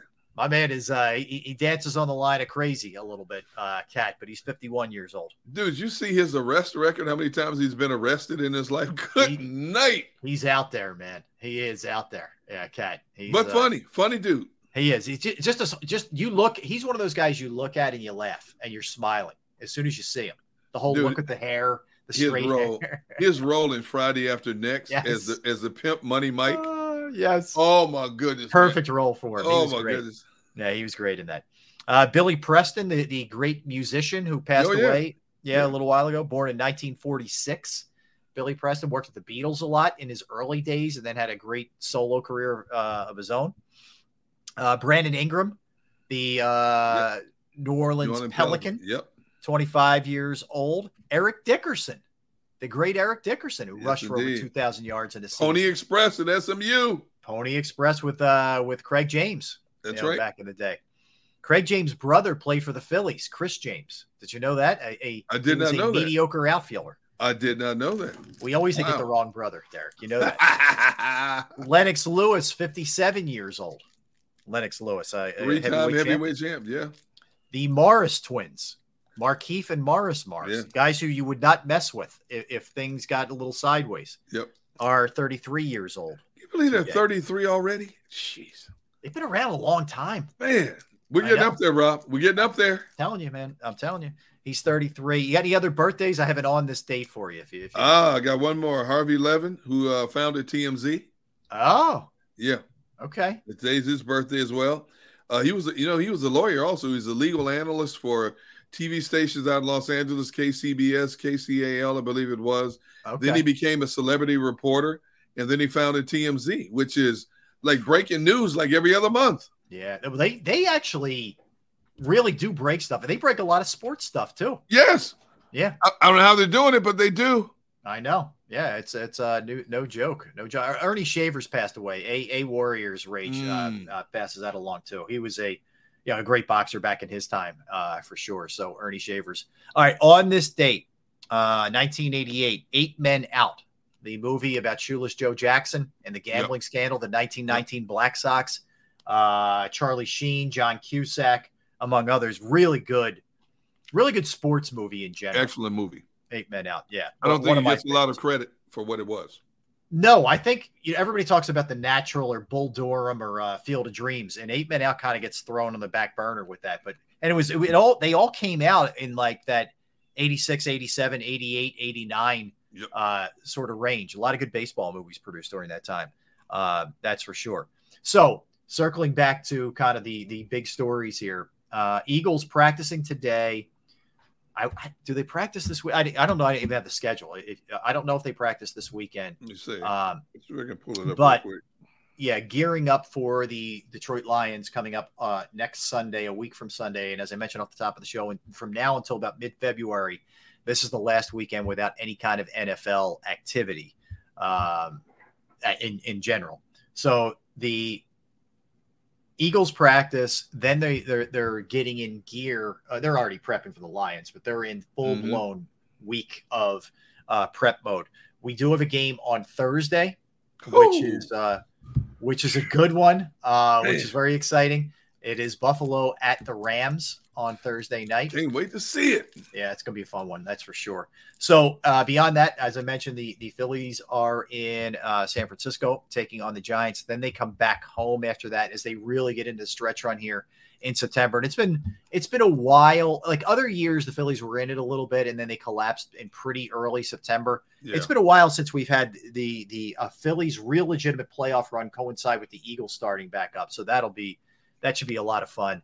As far as this weekend with college football, the real biggie, I think, is Saturday night. Ohio State, Notre Dame is going to be the killer. That's in the big horseshoe, Derrick, as they say. You think that game is bigger than who is it? Oregon and Georgia? Is that who it is? I think it's bigger than Oregon and Georgia. I am excited for Oregon and Georgia, but I think it is bigger. Yeah, Notre Dame and Ohio State. Let's see. Yeah. Oregon's number 11. Georgia's number 3. Yep. Ohio State is – where are they here? Ohio State. Come on. Ohio State, number 2, Michigan. Notre Dame, 5. Oh, okay. Yeah. I'd say that has a little bit more oomph. Yeah. Yeah, we got a couple of ranked matchups. What was the other one? That's a good – so Oregon, Georgia. Oregon's 11, Georgia's 3. That's not a bad one. Cincinnati, Arkansas is a 23 and 19. 2 top 25s, whatever. This time of year, you're going to get a lot of just – the only other game that might be kind of interesting, Utah's number 7 against Florida. That'd be one to keep your eye on. You mean you're not enthralled with Miami taking on Bethune-Cookman? Really? No.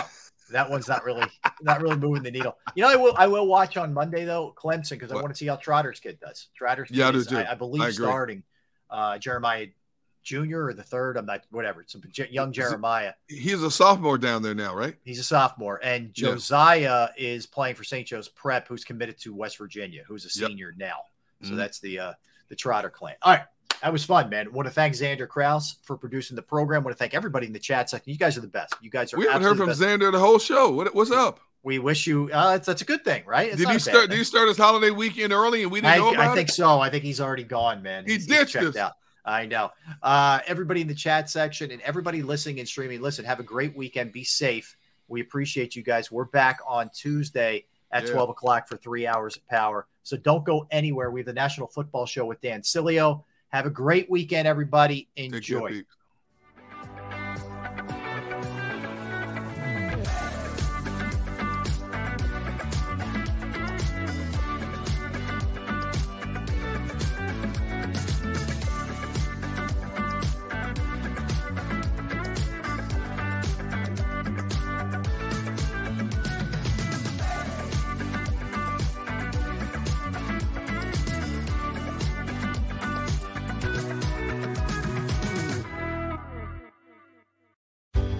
Go passionately. Go fearlessly. Go confidently. Go Birds!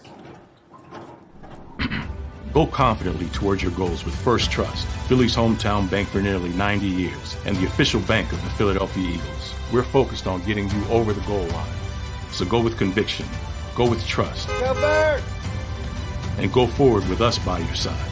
First Trust Bank, the official bank of Philadelphia dreams. Oh, and go Birds. Everybody in your crew identifies as either Big Mac Burger, McNuggets, or McCrispy Sandwich. But you're the Filet-O-Fish Sandwich all day. That crispy fish, that savory tartar sauce, that melty cheese, that pillowy bun. Yeah, you get it. Every time. And if you love the Filet-O-Fish, right now you can catch 2 of the classics you love for just $6. Limited time only. Price and participation may vary. Cannot be combined with any other offer. Single item at regular price. Ba-da-ba-ba-ba.